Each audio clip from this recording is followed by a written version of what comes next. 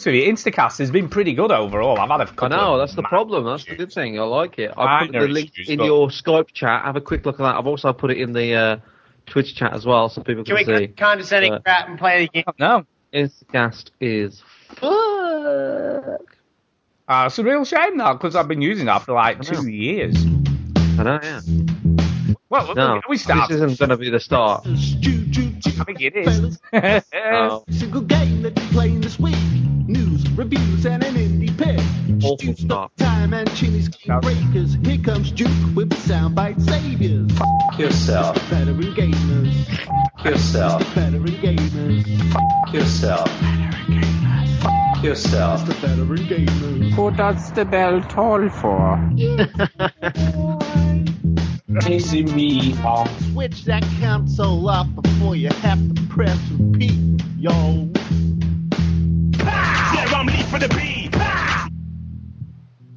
Hello and welcome to show 287 of the Veteran Gamers podcast and the worst intro ever. Hey, I just wanted to get started with the show. I don't want to sit around and listen to y'all talk about podcasting apps or whatever the hell you were talking about. And if I didn't take decisive action, you would have waffled on about it for another 10 minutes, and every single word of it would have made it into the show. Hi, everyone. I'm Duke. Have you got somewhere to go? Have you got something to do? Is this a trouble? Yeah, we got stuff to do, mate. Sorry. Yeah, have you got stuff to do? Are we holding you up or something? Yes, I can't play Rust until we're done with this show. And I see. That's a good point. House, and if honestly, don't get back to this is a good point. Take it over. I also have a game that I'm just like itching. I would much rather be playing the other game than talking to you fine gentlemen tonight. Sorry. It's not that I also no, stop, shut up. It's not that have a game that I'd rather be playing as well, to be honest. Well, how about this? Why don't we get through the show as fast as possible instead of spending 20 minutes talking about podcast apps and oh, you got a house, Chinny, and blah, blah. Let's just cancel the show. Why don't we just cancel the fucking show? Okay. Yes. Oh my god. We can't. We can't do it. No, we can't. We can't. And anyway, I'm going to bed after this, so I'll have to play games. It's far too late for me to play games after we finish the show tonight. You're old. No stamina. I know, I'm old. I'm old. By the way, you know the for who does the bell toll for? Who does the bell toll for? That one? Yeah. Well, I've got that as my message alert now on my phone, and my wife hates it with a passion because she just goes, it's just so creepy. She said that is just plain creepy. Bell toll for. Maybe you can change. And I do the impression, right? And she's like, stop it. And now Millie has also started doing impressions of it and continuously plays it on YouTube to Kay just to get her going. It is kind of funny. This is your message tone instead. Fuck yourself. I did think that, but not in public. It wouldn't be so good. It wouldn't be so good. And anyway, I bleeped out. I guess. But Pete hasn't put that on the app yet because that's how I got it. You see, don't give him ideas. As you can tell, we are back on Twitch live. We are back with the sound clips. Oh God, I feel like we're podcasting with Duke now. So we're all back to normal. This is all steady keel now. It's all normal. Hey, Stu, I've got a story. If you haven't got a story, we like stories. Go on. Favorite time. It's story time. Story time. So this week, for work, in my line of work, I end up with all these stupid fucking things, and I have no idea what's going on or why I'm there. Right, pretty much. You do. You know what, Chinny? I begin to wonder how you run a business. Yeah, I really do. Brilliant. I really do. I don't know. However, anyway, so that's that. It's just like turns up, shit happens, and hopefully it all works out the following day. Things go on. Yes. So we're going to this awards thing, and it's the Construction Celebration Awards, right? And now, most of you are thinking at this point, what the fuck are you doing at the Construction Awards when you have a video and animation company? What did you build, man? We didn't build it. I can't even put up a shelf, let alone fucking a building, right? But we go, and it's held at the ICC, which is a massive place in Birmingham. That's where they hold X Factor, Stu, in Birmingham. That's where they hold the political debate every year is in Birmingham. It's at the ICC. It's a massive huge venue, huge, right? Huge, and it's a big stage. And Mark Burden Smith, he's one of the hosts of Celebrity Get Me Out of Here Now sort of shows. He does a lot of TV work, right? He's the host, and he's telling jokes, and it's funny. And there's hundreds and hundreds of people, and we're up for an award. And unfortunately, we lost, right? We lost. So you know in advance. You know in advance. No. We it was a thing said on the thing. It was like we was up for the award and we lost. But So you been? Has this been happening? Has this happened? This happened on Friday. Sorry, I thought it was telling a story is very. I know. Well, I've got to clarify to make sure I understand. Anyway, right. So this happened on Friday, and right. there is. I am getting something very bizarre happened on this night. All right. So there was this thing about like if we didn't know that we hadn't won, but if we did win, like we had to go on stage, and I thought. Because we did some drone stuff with a construction company. That's why we were there, right? And please bear with me. So it was like an innovation award or some bollocks. And I thought, the construction company will go on stage. But no, we sat at the table and he says, no, you and Matt and me have to go on stage. There's just three of us. And I'm like, really? Like, we're idiots. Like, why are you letting us on that stage? What ceremony, Chinny? Jeez. I know. Anyway, we didn't win. But at the end, we thought, that's it. It's over. All right, we've had our food. I'm done, let's go. And then they said, we've got some honourable mentions that we'd like to give some certificates to, all right? And these are the people that really came close to winning, and we just want to bring them up on stage. And this Mark Burden Smith, he's been sort of ripping everybody, and it's very funny. It's sort of like a very funny night. And so, yeah, and they say our name, right? This isn't the weird thing. We'll get to the weird thing. They say our name. When's the weird thing happening?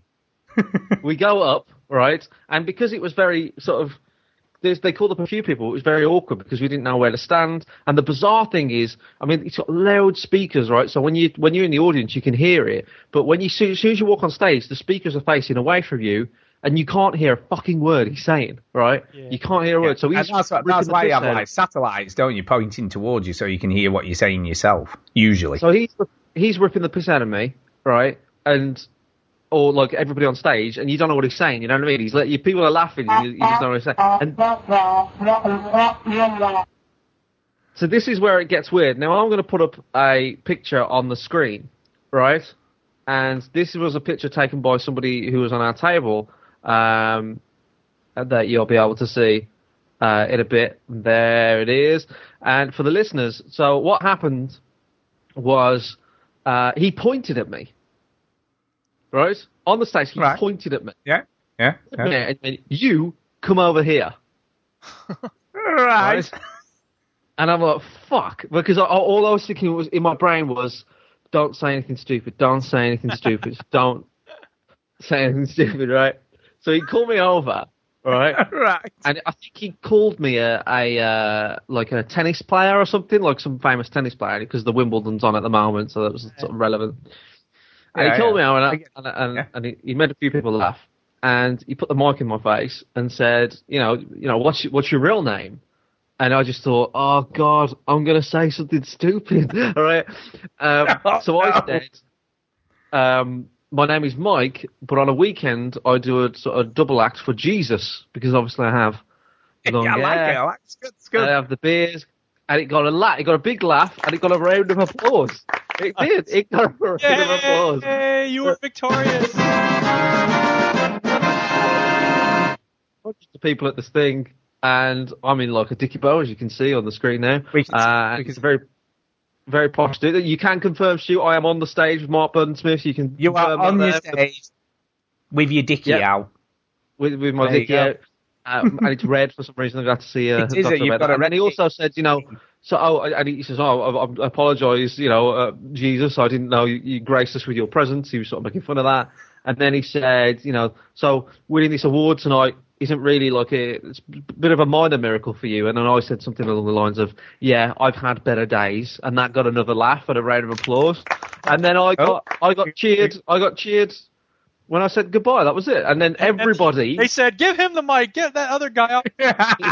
He did make a joke. He says, well, I think I've booked myself out of it next year. It looks like he's got the gig. So, but everybody This is the weird thing. I walk into this room, I know, bear in mind, there are some very important people here, like the second in command of the University of Wolverhampton's there, the Mayor of Birmingham is there, people from the Birmingham Council, people from Wolverhampton Council, and we know some of these everybody people. who was anybody. That's right. It's not what you know, right? It's who you know.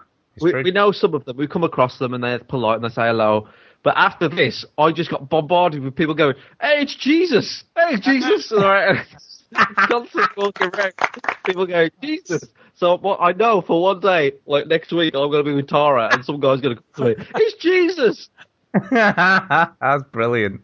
Yeah, that's well done, though. Well done. Good stuff, man. Do you know what's interesting though? Because luckily it went well. Well, I'm glad it did. But what I was going to say is they had a question on the Overseas Connection quiz a few weeks back. Said when one of the options, and I could be wrong about this, but one of the options was that you'd done a stint as a stand-up comedian. It's true, yeah. Well, you kind of almost have now, kind of a little bit.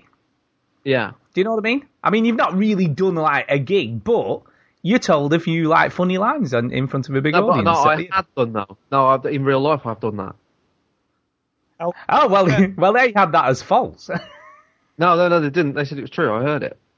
Oh, was it? How long was your set? No, yeah. But Mark said it was false, and it was true. I thought it was the other way around. How long was your set, Chinny? Yeah, how long was your set? It was a 5-minute. So I did 8 gigs, right? And my first one went very well, right? And I thought, I'm going to be one of these comedians that's instantly good, all right? And then my second go, I was very cocky because I thought, I'm just going to nail this again. And then I bombed so hard that it took me about 2 months just to go back. So was it one of those where like it was just deathly quiet? Let's focus on the one that went bad. Yeah, that's good, Stu. Yeah, well, of course. So what happened? What happened then? Come on, I don't care about the one that went well. I can't remember much about it. To be honest. I remember just walking out thinking, I've got this. And then I remember walking out thinking, I didn't remember any of the jokes that I said last time. Well, it's a Veteran Gamers show where Stu just slags off Chinny. Last week it was this week it's about comedy. Next week it's brilliant. About butt size. Yeah.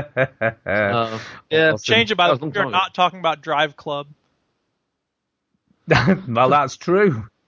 Yeah, I've not really played that since I played it a little bit. So why are you bringing up Drive Club? Why is that? It says on the Twitch stream. We are talking about it does as well. You're right. I've only just spotted that there. Yes. No, we're talking about video games because we're terrible experience as a stand-up comic, which is always funny. I had 8 gigs. I'd say about 4 of them went well. All right, okay. So was the one that went badly just your second one then, out of the 8? That was my second one, yeah. Yeah. All right, okay. So so were you trying out to be? Were you planning on being a stand-up comic then? I don't know. I was just sort of. I thought I'd want to try it, and then I thought I'd always been funny. I'll try that. You're a funny guy. We appreciate your funniness on the show. It's different if it's contextual versus getting on stage and having like bits and routines and goofs. Yeah. Yeah, so it's really hard. And to be fair, when you're on here, you know, if the jokes fall a bit flat, who knows? Because like you don't get direct feedback off your audience, do you? Well, do you know what I mean? That's true. And also, like, you know what I mean? And we hate the audience, so there's that. Yeah, there's no live heckling going on. Yeah, exactly. Yeah. There's heckling. People put comments. You're not funny. We don't like you. You smell bad, which is weird because how do they smell us? Are you reading the iTunes reviews again, Duke? He is. That's what he's doing. All right. It's time to talk about video games. What you been playing? What you been playing? What you been playing?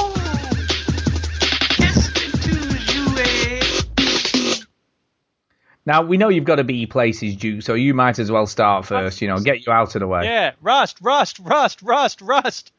I've been playing a lot of Rust, And I've been playing on the CMW server, so I don't think there's anyone in the Twitch chat from there, but I know Epic Scotsman's in there, so what? He's been playing with me. Him and PC Sharky. PC Sharky is a psychopath. Epic Scotsman and I pretty much are on the same wavelength. At certain points, we will be like, okay, let's go out and murder people or get in a fight or whatever, but PC Sharky and I will be walking around the cliffside or whatever, and we'll see someone bashing on a rock with a rock, which means they're just getting started, they have nothing, and I'll be like, and we're on our way to get stone or something, or, go hunting for barrels for blueprints. And PC Sharky will be like, hey, what's up? We're friendly. And the guy backs up a little bit. He's like, don't worry, we're friendly. Bam! And he just shoots him in the head. And I'm like, Jesus. It's like in Casino when Joe Pesci. So let me get this straight. You've actually been playing with someone who does that shit you hate. Well, he's not me. I'm not going to tell him what to do, but, he just seems like he takes a lot of joy in murdering people for no reason. And then and then he goes, he was looking at me weird. Like, I told him to put his bow and arrow down. I'm like, dude, you have a gun. He had a bow and arrow. Like, what? Now, you've got some, insider knowledge on the psyche of a player who does that. I know PC Sharky that well, though. Well, you're getting to. But anyways, I've been playing. I played a little bit on the Epic Loot server, which is awesome still. I just think, here's the thing, and I said this before, but I'll say it again.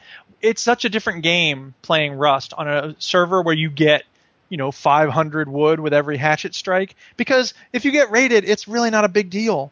So I've been preferring to play on the Epic Loot servers, but there is something visceral and exciting about playing on the regular vanilla servers as well. So I'm happy to play. Epic Scotsman in the chat says, "I'm glad he doesn't know where I live." Yeah, maybe. Exactly. So anyway, Rust continues to be awesome, and they added swords and machetes, which is interesting. They're working on armor, which I think is really good, because right now there's not much armor in the game, and as somebody who there's a lot of weapons, right? And as somebody who does a lot more dying than he does killing, I'm very interested in the armor. I'm not so interested in more ways to kill people, because I don't really... Well, I was just going to say, maybe, for those psycho players out there, they want, more dismemberment, you know what I mean? They want more, brutality. Well, Go ahead. I was going to say, if you could have dismemberment, someone like PC type or anything, but you could walk into his house and have just heads on shelves. That would be quite cool. Exactly. It's true. That's true. And could you not They did put bear traps in the game, so you can now get your leg caught in a bear trap, and so you can trap people. Yeah, basically. Well, I don't know that you actually get trapped though. I know that you get a lot of damage and you bleed a lot. But anyway, maybe you get trapped. I don't know. I've never stepped in. So you get trapped, then Psycho player comes up and chops your head off. Maybe, but you're more likely to get trapped when no one's around. So. Yeah, well, that's the whole point of traps, isn't it? They come and check them later. I guess so. But the other thing is, they put landmines in the game, and that's interesting. And Jesus. They've been doing some really cool updates lately. So, and the world... It's becoming like a Psycho simulator. It's always been a Psycho simulator, only now it's less... face-to-face, I guess. I don't know. And now you'll have, landmines protecting your property. I do have landmines protecting my property. There you go, you see? Damn straight. Server, my tower right next to this, rock formation. So people can climb up on the rocks and then hop over onto my tower. So I have to put a bunch of landmines around it to keep people from coming over. Although people can what do you call it? Unplug, disarm. Yes, they can disable the landmines. So do you ever find dead bodies around where the landmines are or anything like that? Really, I mean, bodies don't tend to last very long on the server. So if somebody steps on one, they're going to be gone in about 2 minutes. Right. Okay. Anyway, speaking of survival games, Epic Scotsman was so nice. It was the Duchess and I celebrated an anniversary this week, so that was exciting. And congratulations! Thank you. Yeah, congrats. Is that wedding anniversary? Yes. 8. How many years? 8 years. 21 for me. You've got a ways to go. Yeah. Well, wasn't it July the 7th, 2007? It was 777, and it works in both countries. So. Oh, there you go. Yeah, so anyway, I only mentioned that because at one point I had to say to Epic Scotsman, hey, I got to be out from Rust. The Dutch and I are going out, celebrate our anniversary, blah, blah, blah. He's like, oh, happy anniversary. I was like, thanks. And then the next time I signed in, he had bought me Ark. Yeah. Which is the number one game on Steam, wasn't it? Popular game, yes. I have not played it online, so I cannot say anything about the online community. From what I hear, it makes Rust look like... We Are the World or whatever. Because walk in the park. Yeah, because apparently people are, as they always do in these games, as soon as you're, when you log off, someone's going to find your home. They're going to destroy everything you've built. They're going to kill you. They're going to take all your stuff. And they put your head on a stick. Put your head on a stick. Oh my god! I'm just looking at the character models on this game, and he's like the Hulk. He's just ripped to shit. It's pretty crazy the way that the characters are modeled, but. Brilliant. But it's cool. Okay, so they've done two things that are twists on the survival. Jesus Christ! It looks like people have been squashed. Right. So at the moment, he's just punching a midget on the floor. Right. So the first thing they've changed is they've added dinosaurs, and that's the big draw. You have to survive dinosaurs, and I've been killed a lot. They have a single-player version, so I've been playing the single-player just to sort of get my head around the game mechanics, right? And the dinosaurs are vicious. They will kill you a lot. So there's the spitters from dinosaurs are like that, though, aren't they? They're a bit who thought? I expected them to be friendly and hugging me and stuff. But so they have the I don't remember what they're called, the Dilos, I guess, the ones that spit on the dude from Jurassic Park. You remember that when the dude's on the gets in the water? So those have killed me several times. There are velociraptors; those will go after you. Now, and I bet they're fast. They are fast. You cannot run away from them. But the game does a good job of basically keeping them away from you when you first spawn. So you can get your materials and you can build a little house and you can kill some dodos for meat. And the other thing they've added that's different from most survival games is they have a leveling system. So when you first spawn in, you can't make very many things because you need these blueprints, which they call engrams. And it's interesting because it means that you have to make the smaller stuff first. And then once you make, a pickaxe or whatever, then you mine the rock, and you can bash on any rocks in this game, which is very nice because in Rust, there's certain types of boulders you have to go and get. And it can be a pain if there's none around because you have to just keep running around looking for these boulders. Well, in Ark, pretty much any stone surface can be bashed on in order to get rock. So what you're saying is you can bash on thousands and thousands of rocks. Well, there are rocks, thousands and thousands of rocks. I don't think I have that on here. Where did I do with that sound clip? Anyway, the game is good, and I'm liking it. It's the thing here. Wait, I think this is it. Let me open it and see. Well, there are rocks, thousands and thousands of rocks. Yeah, I'll have to add that to the soundboard later. So right now it's not, I haven't played it enough to really. So what you can do with the dinosaurs is eventually you can tame them and you can ride on them and you can use them as bodyguards and stuff. There's one of those spitter ones now on the floor. Yeah, there's a spitter. Yeah, there you go.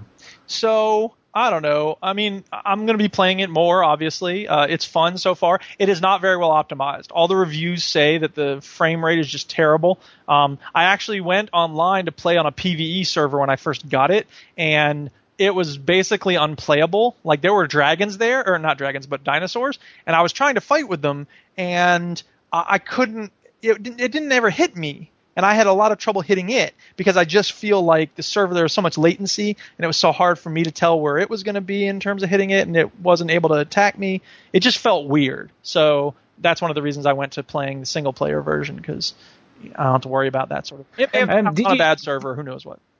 Did you see, by the way, I don't know whether you're aware of this, but Green Man Gaming are having a sale. Uh-huh. You could have picked up, and I don't know whether you have an account, don't you? Do you get alerts off them and everything? Yeah. Like the VIP stuff? Yeah. Well, you could have got H1Z1 for about it was about £5 over here, because it was something like £6 in the sale, and then you got an extra 25% off voucher. Yeah, but what I've heard is that the crafting in that is very minimal. So if I want to play a zombie game, I'll just play 7 Days to Die. Fair enough. I just wondered if you'd seen it, because I thought, because you have talked a couple of times about that game. I may play it at some point. Who knows? But anyway, so that's Ark. And then the other game I've been playing, well, there's several others actually. I've been playing Portal Stories Mel. Yeah, I played a little bit of this, but not all the way through. Well, I haven't finished all the way through, and part of that is because I'm not driven to. And there's a lot of love put into this. They put in a lot of effort and work, and it does look great. There's no doubt about it. It looks fantastic. And for the most part, it's trying to capture some of the same spirit of Aperture Science, and the one thing I think it's the riskiest thing it's doing is, especially in the early parts, it's trying to put you in Aperture Science when Aperture Science was running at like 100%. Yep. Yeah, isn't it set in the 70s, sort of 60s version of Aperture Science? Yeah, it is. But the problem with that is, there are going to be people everywhere, if that's true, right? But there aren't. There's a few people. Like when you go to desks at certain point, like you go to a ticket counter or something, and there's a person in there, and it looks like they're asleep. So yeah, I did see that as well. Bash on the counter. Why wouldn't they wake up? You know what I mean? Like it's that it's they want to put people in there because they know there would be people in there, but you're not able to interact with them, and that makes it really awkward. It makes it look like it kind of does, I guess, to a point. I mean, I like the start where they've tried to sort of emulate the beginning of Half-Life 2 and stuff with the train and, the journey there. And, I guess. And to be fair, Cave Johnson's voice isn't obviously quite Cave Johnson because it's someone trying to be him. Yeah. Obviously not the same voice actor, but it doesn't do a terrible job. It's not brilliant, but it's not awful. Right. I agree with that. Now, the problem that came up, well, two things. So first of all, the game takes a while for you to get to actually doing anything. Yeah, it does. And a lot of it is sort of cinematic when you first start up, which is, whatever. It is what it is. Maybe I started it when I was feeling a little impatient, but it just felt like, okay. Patient, I can't believe it. Isn't it? And you have to climb up the stairs, and you have to go in this place, and you have to go in that place, and eventually you do get the portal gun, and you start in with the testing soon. So that's fine. The biggest problems I have with it are, one, the writing lacks polish. Like, it feels like some of the writing is they're trying a little too hard. The jokes aren't as funny. And the other thing, which is more important, is the puzzles lack elegance. Yeah, I mean, it doesn't this start at the difficulty that Portal 2 ended on. Yeah, I mean, the first puzzle wasn't terrible. I soon figured out the first one. Got to the second puzzle chamber, and it was only a small puzzle. It's not even a big puzzle, but it took me ages to figure out the second bit. Right. And there's serious walls everywhere in the way between where you need to shoot things. And it's not even because it's not so much about difficulty. I think it's about, to give you an example. Well, here's two things. First of all, when you needed to launch a block across a gap, for instance, right? Yep. In Portal 2, once you coated the thing it needs to bounce off of with the blue gel, that block would just bounce off that block and then it would go across the chasm, right? And it would land where it needs to land. With this one, I've legit had to try bouncing the block like 5 times because it kept hitting the walls on the other side of the gap. And I was just like, dude, that's bad design if they're putting stuff in the way, making it so that the block can't get where it needs to get. And let me ask you this question, Chinny. When you played Portal 2, how often did you die? Not that often. Yeah. No. Most of the time in Portal, in Portal 1 maybe a little more, but I think in Portal 2 especially, they made an effort so that if you messed up, you might have to go back through a series of portals. You might have to climb up a series of stairs or whatever. But you probably weren't going to die when you messed up. In this game, the game wasn't about dying, was it? It wasn't. In this game, you die all the time. I just keep dying, and if you don't, falling off stuff. Yeah, and you end up in places where you can't get back to where you should have been before. So you basically have to, destroy the block that you spawn and go all the way back to the beginning. And it's just, here's the thing. It's not impossible. I've had to consult walkthroughs a few times, and here's the thing. When I play a Portal puzzle, I don't think I ever used a walkthrough on Portal 2, and that's again a good sign, right? No, I didn't. Right. So, but when I had a tough puzzle and I eventually solved it, usually the thought that I had was, oh man, how did I not see that? How did I not realize that was what I was supposed to do, right? But when I finished a puzzle in this game, or if I went to a walkthrough, which I had to do a couple of times, my thinking at the end of it was, how was I supposed to figure that out? Yeah, and that's the problem. I think the great thing about Portal and Portal 2 was, when you first entered a new level, it looked like mega complex and mega complicated, and you'd be looking at it thinking, how the hell am I going to figure out? But once you started going in through the level, as you went along, something would suddenly dawn on you, or you'd suddenly click what you had to do, and you would just do it. Right. Whereas in this, because it's actually the third puzzle that I got stuck on. The second one I didn't have too much of an issue with, although it did take a while to figure everything out. Because it's the first proper puzzle you get, Ginny, is quite a complex puzzle, isn't it, Duke? It's not like, a simple thing. What I'm talking about. There's a lot. Well, it's the one right near the beginning where it's the first time you've got the gels and you've got to go through, and there's like energy barriers and all sorts of stuff going on. Yeah. And you've got to sort of catapult yourself across a gap at the end to get to the next bit. Right. But the one after that, I just couldn't figure out, and it took me ages, and it wasn't as buttons way up high. No, it's the one where you had to fling. There was a button on the wall and a button on the floor, and you had to fling a block at the button to release another block at the other side of the room. Right, yeah. But a sort of... and then you had to somehow... and that's the thing. It's about timing. It's about getting lucky to get the block flying in the air and then put a portal under it at the right moment. And it's not... Again, the way I look at it is the puzzles lack elegance. Because Valve works so hard to make sure that there are elegant solutions, and that if you mess up, it's not a big deal. But with this, it is a big deal when you mess up. And the other thing is with this, and I think this is the other thing that Valve do so well, is that they have a natural progression from sort of fairly easy to moderate to more difficult at the end, and I don't feel like this game has that. It's just like difficult. There you go. Yep. And the last thing I really want to say about it is, on Portal, if there was a blue gel dispenser, you were going to use it. Yes, definitely. But not in this game. There are several puzzles I've encountered where there's blue gel, there's orange gel, and you don't have to use it, you don't get to use it. It's just a dispenser is there. And I'm like, that's weird. Why would you put it there if we don't... Yeah, because it distracts you, doesn't it? Because you're thinking of how you need to use it. That's exactly my point. It makes you think, okay, somehow I'm going to have to get that gel over here or whatever. That's part of the puzzle. And it wasn't. And I was like, what the I spent so much time trying to figure out how to do it. And it was just like, That's weird. But that's confusing sake. It is, but let's just remind everybody and ourselves that this is a free mod. It is.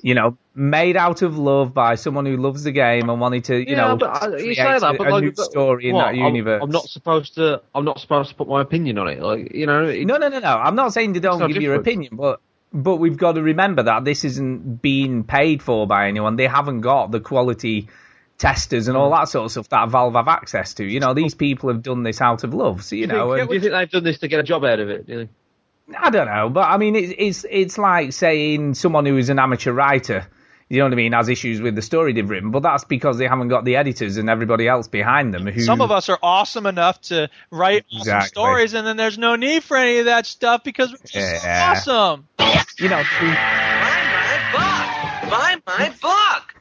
Who fixes all that stuff, and that's the difference, between a modder and the game developer. No, I agree with that, and I think that, I overlook, for instance, when it comes to the writing, I'm like, okay, fine, whatever. It doesn't sound exactly like Cave Johnson, I don't care. When it comes to the puzzles, I feel like it does. You give it. They had people testing this. They had to have had some people testing this. Like, oh yeah, I'm sure they did. Just have your friends be like, look, give it a try, see what you think, and those friends have a responsibility to be like, look, I found it really, really. Not only hard, but just baffling. And yeah, but then do you not think as well, these people who made this, all their friends will be like Portal nuts who played probably every mod and every level and every user-generated thing that's been created. So to them, they maybe didn't find it too taxing. That's possible. I don't know. Anyway, I'm going to keep playing it. I do want to know what's going on. If nothing else, there are walkthroughs everywhere now, so you can find ways if you get stuck. I'm curious to know more about the story, I guess. I'm not really sucked in, but... Well, it's interesting, so I will keep playing it.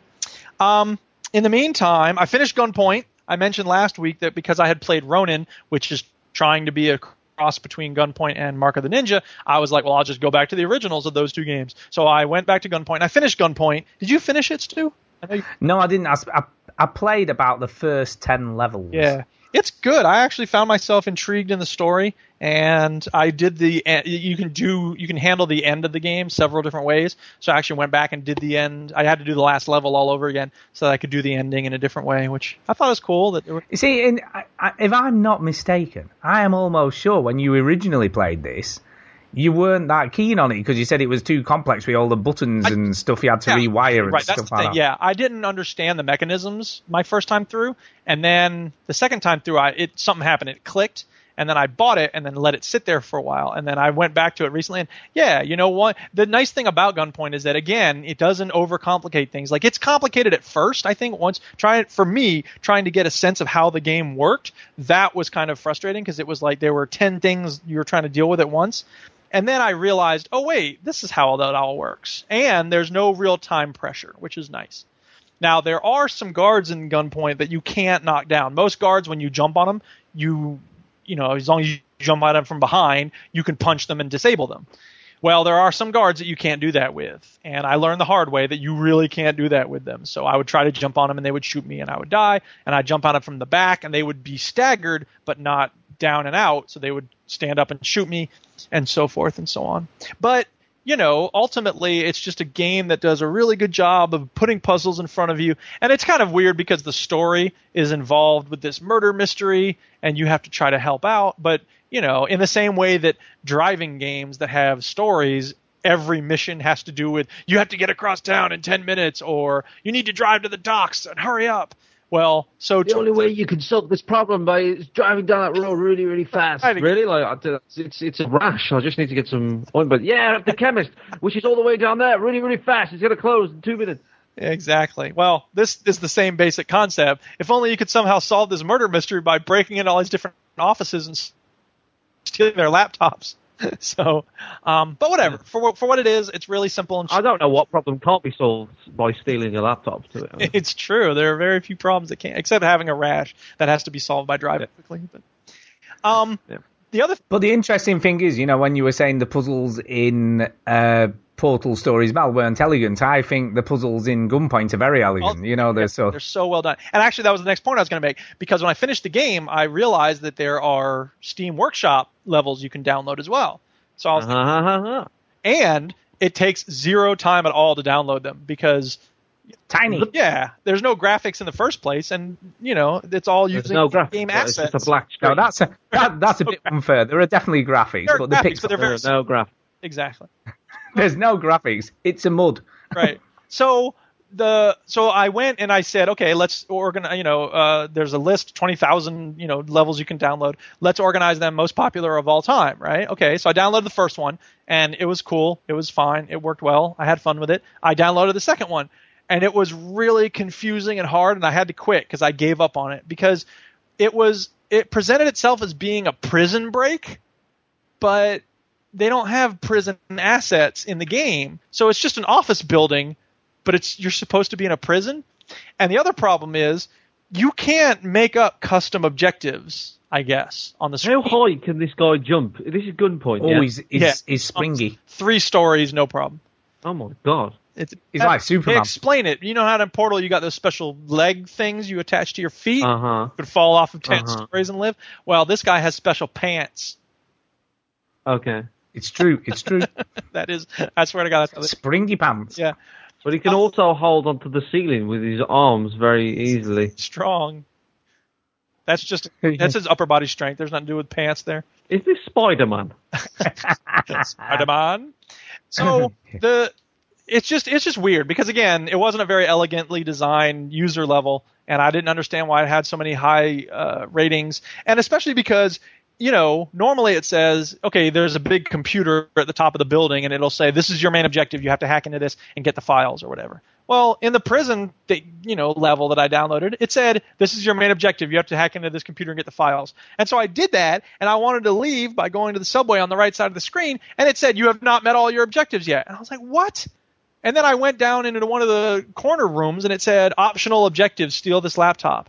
So I'm guessing that they can't specify, like, you have to also do this before you leave. So it's just because it's not, intuitive in terms of what you're supposed to do in each level for the user-made levels. So whatever. Not a big deal. Gunpoint, very good. Everybody should play it. All right, 3 more games I got to talk about. One of them I didn't pay for. It's called Depth. And they had a free weekend on Steam for this. So I played it for free because it's free, I mean, I'm not going to pass up a free game. Yeah, free. Free. Nothing wrong with free. No, nothing wrong. Free. Where's all my free stuff? Oh, here you go. Yeah, okay. FREE, free, no charge. So Depth is Call of Duty with sharks. Oh, yeah. No, I've seen this before. I have actually seen this. Yeah. It's exactly what it sounds like.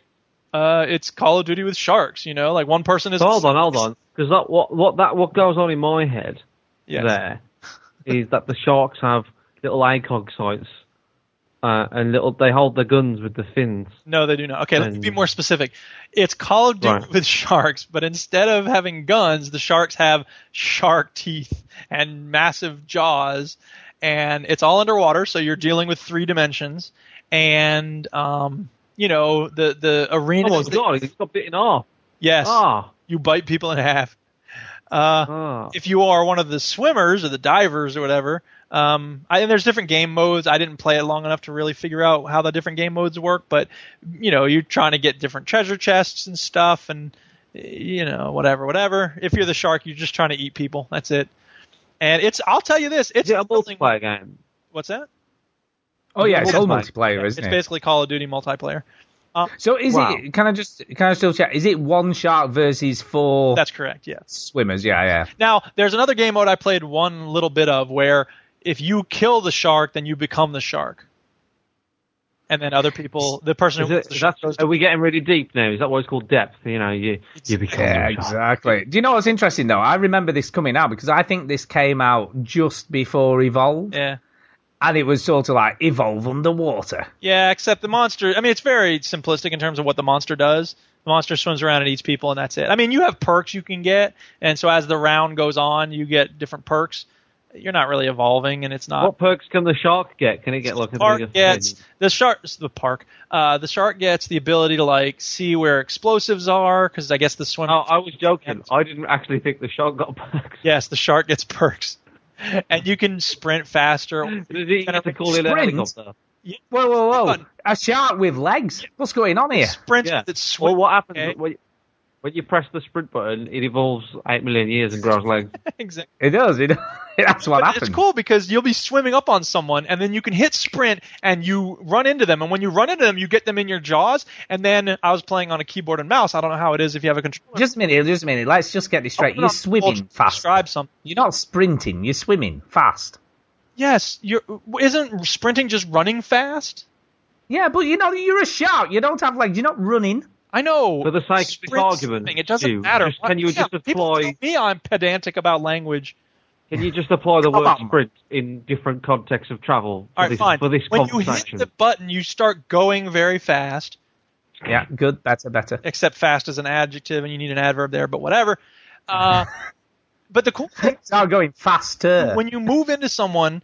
when you run into a swimmer, you get them in your jaws, and then you have to swing the mouse back and forth in order to basically tear them apart. So it's really cool because when you attack someone, you bite, and then you move the mouse back and forth. So can they get away? If you don't? I think once you're got them in your jaws, they're done unless you get killed. Which if you're playing against a good team, you will because you can grab one of them, but then everyone else starts unloading on you with their guns. So, I mean, it's fun. It's just, it didn't, the novelty kind of wore off after a few rounds. So, I can see it being cool. So you've got, if you're the shark, you've kind of got to get the loners. Yeah, it's a lot like the beast mode or the not horde mode, but, Left 4 Dead when you're playing versus that. Like, you want to get someone by themselves. And I was going to say, this game would probably be a lot more fun if it was people you knew as the swimmers or the shark. Because if it's just random people, it doesn't feel that special of an experience. That's always the case, though, isn't it? Yeah, but it feels like some games it's especially true. Like Call of Duty, I can take it or leave it when it's people I know. I mean, it's more fun when it's people I know, but it's not significantly different. I think it would be significantly different here. That's true. Yeah, true enough. Yep. All right. Okay, so 2 more. And these are both very... You got a lot of games on your list. No, I know. What's up with that? He's on holidays, that's why. I'm on holiday, and because a lot of these were free, and yeah. So the other 2 games cost me $1 each, which they're worth every penny. So the first one's called Hook, and Hook is a puzzle game, and it is beautifully designed. It's very minimal. The idea is, so you have a bunch of lines on the screen, and they cross over each other, and you have to extricate them one by one, starting with the line that's on top.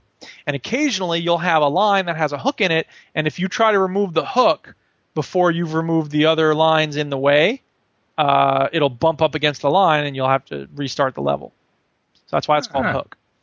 And it's you can see on the stream, it starts teaching you how it plays on the very first screen, because the first puzzle is just pushing the button. You push the filled circles and it will, pull out the line. And it gets a little more complex with each level, and then eventually they start crossing things over each other, and you have to do them in a certain I see. So you're pressing the circle, and then it's pulling the line. I see. Exactly. And you have to get the line to cross through. Now, you see in the third level, you have to pull that one line out first before you can pull the hook out. And eventually, you get these very, very complex screens with like 30 different lines on them. And the other thing they do, which is actually good, is they add different forms of complexity. So instead of just having a straight line from the circle you have to push to the line you have to pull out, they have like a 3-line crossroad, and you have to rotate that crossroad so that the power is going just in one direction but not in the other direction. So it does get very complicated very quickly, doesn't it? It does get complicated very quickly, but it's workoutable. You know what I mean? Like, you can figure it out. You know me. I was just complaining about the puzzles and Portal, Stories of Mel, and all the rest of them. But this game doesn't frustrate or confound me. It's just, it takes a little while, and eventually it gets so complex that they have to give you 3 tries, because they know if you make one mistake and you have to start the whole round over, that'll be really annoying. So instead, they give you these 3 dots on the left side of the screen, and if you make one mistake, you lose 1 dot. So you start. That's kind of cool that they've thought about that, though. Very isn't cool. it? There's so much thought in this game. I'm really impressed by the way in which they make it fun and they keep adding things to it. But again, I don't like it when people add things just one on top of another endlessly, and they avoid that mistake. But they do keep things interesting by changing the way it works, and I'm just really in love with this game. So $1. Well, that's Hook for people that miss the name. Hook. Yep. Hook. It's really cool. It's fun. It's neat. It's simple. It's cheap. So I would recommend checking it out. Very minimalist, but very well done. Very good. And then the other game, the final game I have to talk about, is called OO. I don't know how you would pronounce it. Maybe it's called Ooh, or maybe it's called O, or whatever. But Ooh. Yeah. And if we're going to call it it's because that's the sound you make when you mess up. And you mess up a lot in this game. So for those who can't see the Twitch stream, let me explain it. You are a little circle, a little dot that moves around the inside of a bigger circle. And when you press the space bar, you can flip to the outside of the circle. Okay?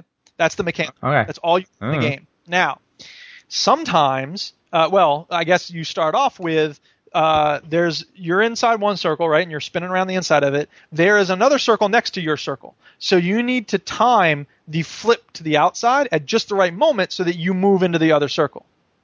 Does that make sense? Kind of.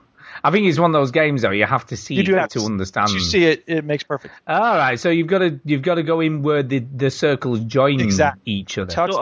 You're in a circle. You're a ball in a circle, and you have to warp to another circle at the join. Exactly. And there you go. Very hard to explain over an audio podcast. Right. It is. If you do it at the wrong time, it's not always the end of the world, because sometimes it just takes you to the outside of the circle you're in. Now, it's simple at first, but again, it gets very complicated very quickly, because eventually there's spikes in the circle. There's spikes in the circle. Eventually, the spikes move around in the circle. There will be spikes that oscillate from being on the inside and on the outside. It very quickly becomes every bit as frustrating as Super Meat Boy. Because you can move around the outside and the inside of the circle. You have to move around the outside and the inside. Yeah, no, I can see now. Yeah. But again, it's so elegantly designed because you only have one button. It's just flipping to the inside or the outside of the circle. That's all your button does. And the whole game is designed around that. It's about time. It perpetually moves without any interaction. You can't move. You can't decide when to move or how fast or how slow. And And, it's a lot of sort of doing the same thing over and over again, but then when you get to the next checkpoint, they'll twist it up a little bit, right? And they'll make the circles all the same size, or they'll make one that's small. But eventually it gets to these crazy levels where you have like 4 very tiny circles, and for those, it's not about, okay, I'm almost near, because when you look at this Twitch stream right now, the ones that we're looking at, your brain is like, okay, I'm almost to the join spot, right? With these very tiny circles, it's just bump, bump, bump, bump. You have to time it. It's about feeling. It's almost as though you're playing a music. You see, I'm looking at this and I'm thinking Millie would love this. You should let her try it because this is her kind of game. Yeah. And it's very well designed. Like, it's beautiful and it sounds good. There are some times I'm watching it there, and I'm just like, fucking, don't crash. And then the ball just goes completely like the way that you don't expect it to sometimes. Yeah. It's very. Have you played Duet at all, Jude? I have. I thought that was okay. It's sort of you see, that, I guess, in some ways. Millie played that and completed every single level on it. Yep. And all the extra levels. She would definitely love this, I think, give looking at it. Give it a shot. Let me know what she thinks. Yeah. The thing, okay, so with Super Meat Boy, right, I felt like there was about one-third in terms of when I got killed. 1/3 of the time, I would say to myself, oh, come on, I made that jump. 1/3 of the time, I would say, okay, I know I'm going to make it. I almost made it that time. I'm going to make it next time. And 1/3 of the time, I'd be like, oh, my God, I can't believe I launched myself right into the saw blade like that. And this game is like that. Like 1/3 of the time, I'm like, oh, I touched it at the right spot. Come on, this game cheats. 1/3 of the time, I'll go, oh, man, I almost had it. And then 1/3 of the time, I'll be like, oh, my God, this is ridiculous. I keep crashing into that same. Do you know what's weird? It's kind of mesmerizing watching the gameplay of this. It is very hypnotic. It is, isn't it? You're like, ooh. Just watching this dude, whoever it is, trying to complete these like levels. Yeah. And it's not levels, is it really? It's just one massive level. Massive thing. And you'll notice in the upper right corner, there's a running tally of how many times you've done. Yeah. You see, that I think that's a very clever little game. And it has save points close enough together that you don't get too frustrated. Exactly. There are checkpoints. Now, it doesn't show it on that video, but the second level is, I think it's just the exact same as the first level, except it's all wavy. So they aren't circles. They're like, it looks like you're looking at it underwater, and it's just like wavy back and forth, and it makes it so much different and more frustrating, but also very satisfying when you finish it. So, yeah, I definitely look at this and think Millie's gonna love this, so I'll definitely pick it up and see what she thinks. Let us know what she thinks. I will. Yep. Is that it? Yep. Jesus Christ Almighty! It's like we're over an hour into the show nearly. God Almighty. That was a big. Yeah, Chinny, let's come to you. What have you been up to? Because you didn't really get a lot of time to talk about games last week, did you? Really? No, I've been busy this week. I've been playing some video games, so that's good. Oh yeah. I finished up Tomb Raider. Nice. Again, the second time. Second time I played Tomb Raider, finished it. I can safely say, I'm not going to dwell on Tomb Raider for too long, but I will safely say that Tomb Raider is just as good as when I played it the first time. It holds up very well. I'm looking forward to the next one. It's all good. I like it. So very good. And I believe, I could be wrong, but I believe it's all the new ones coming to PC as well, so I'm not going to miss out as far as I know. No. Yes, that sounds logical. Just a quick one about Fallout Shelter. This is the mobile sort of iPad game that Bethesda released, where you get to sort of build your own shelter. I just want to say, fuck this game. I'm done. You see, but that happens with all those games eventually. But can I just say as well, they've recently added an update that gives you photo mode, and I just think, what is the point of that on a device that you can just take a screenshot with? It's just a ridiculous update. Well, I'm guessing, like you can take photos for a time lapse or something of your bunker. No idea, but it's just like we've added a photo mode, so you can show your vault online. So, Chinny, why are you done with this game? Why are you done? But you're talking to somebody here who's played Simpsons Tapped Out for like 12 months, right? Yeah. And I played this for, a couple of weeks. And I think the reason why is because it's too quick. All right, things happen too quickly, and it's a very odd thing to complain about. Yeah. But it just constantly just asks for your attention all the time. It's like a dog. you know. And he's just like, I haven't got time for you now. I've got stuff to do. And my other problem is, like, yeah, I could build a massive vault if I wanted to. You know what I mean? I could build a huge vault, and I was getting to that, and then I got raided, and I had like roaches invade and stuff and kill half my thing. I mean, let's be honest. I mean, a couple of weeks ago, you were liking this game. I was liking it, but what my point is, like, I was really trying to sort of build. My plan was to build like a really big vault, but then, and then I had like a bad run. And I feel like when things are going well in your vault, they purposely increase the percentage of you getting raided and stuff. Yeah. So it doesn't really draw you in very well. It's like, no, what's the point of me getting on top of things if I'm just going to get fucked over, right? And my vault now, I don't have a lot of people. I don't have a lot of rooms, but it's profitable. It runs, and everybody's fine. So, like, why the fuck should I add in like 5 more rooms? And it's just weird. So I don't know. What you need is Fallout Shelter epic loot. Yeah. There you go. You see, that's all your problem now. If you get raided. I feel like things like exactly don't matter. Things like it felt like I was getting gypped when I was playing the game. Right, it felt like everything was running okay, and I constantly got battered until the game put me in a position where I was in a bad place again. Right, and that didn't feel very satisfying to me. But do you not think that's part of the? Oh, you need to buy some more of those fancy lunchboxes because you could get some cool stuff that'll help you do that. I do, and I think that I was in the danger of sort of thinking, oh, if I buy some lunchboxes, I'll be all right. But you know, I just don't want to get into that. Come on, let's be honest. I mean, there's a reason that this game is one of the most profitable games on iOS at the moment. You know what I mean? Right, but the other problem, again, I haven't played it very much, but, you know, my understanding is, okay, yes, you get some lunchboxes that gets you, 4 more, weapons you can use to defend against raiders, but then they'll probably just send more raiders in. Of course they do, because let's be honest, these games are designed to take money off you. That's what it is. You know, it might be disguised a little bit and going, yeah, we're not as sort of bad as all those other games out there. You know, you can play this and you never have to buy a single lunchbox. So that's all great. But there's a reason people are buying all those lunchboxes and giving Bethesda a lot of money for this game. Yeah. So, but anyway, I'm done. Fuck Fallout Shelter. You're done. I'm done. It's Fuck over. Fallout Shelter. Yeah. It's fucking over. The dream's done. Just bring me Fallout 4, please. The bubble has burst. Don't give a flying fuck. Yeah, just wait for Fallout 4. Forget about this game. Yeah, forget about it. Now, I've been playing a game that isn't very me. Oh. Right, and this is a weird one. But is it weird and shit? There's a game that's... Yeah. Is it a WAS game? So, yeah. Cool. It's weird. And remember Feeding Frenzy? I do. I like that game.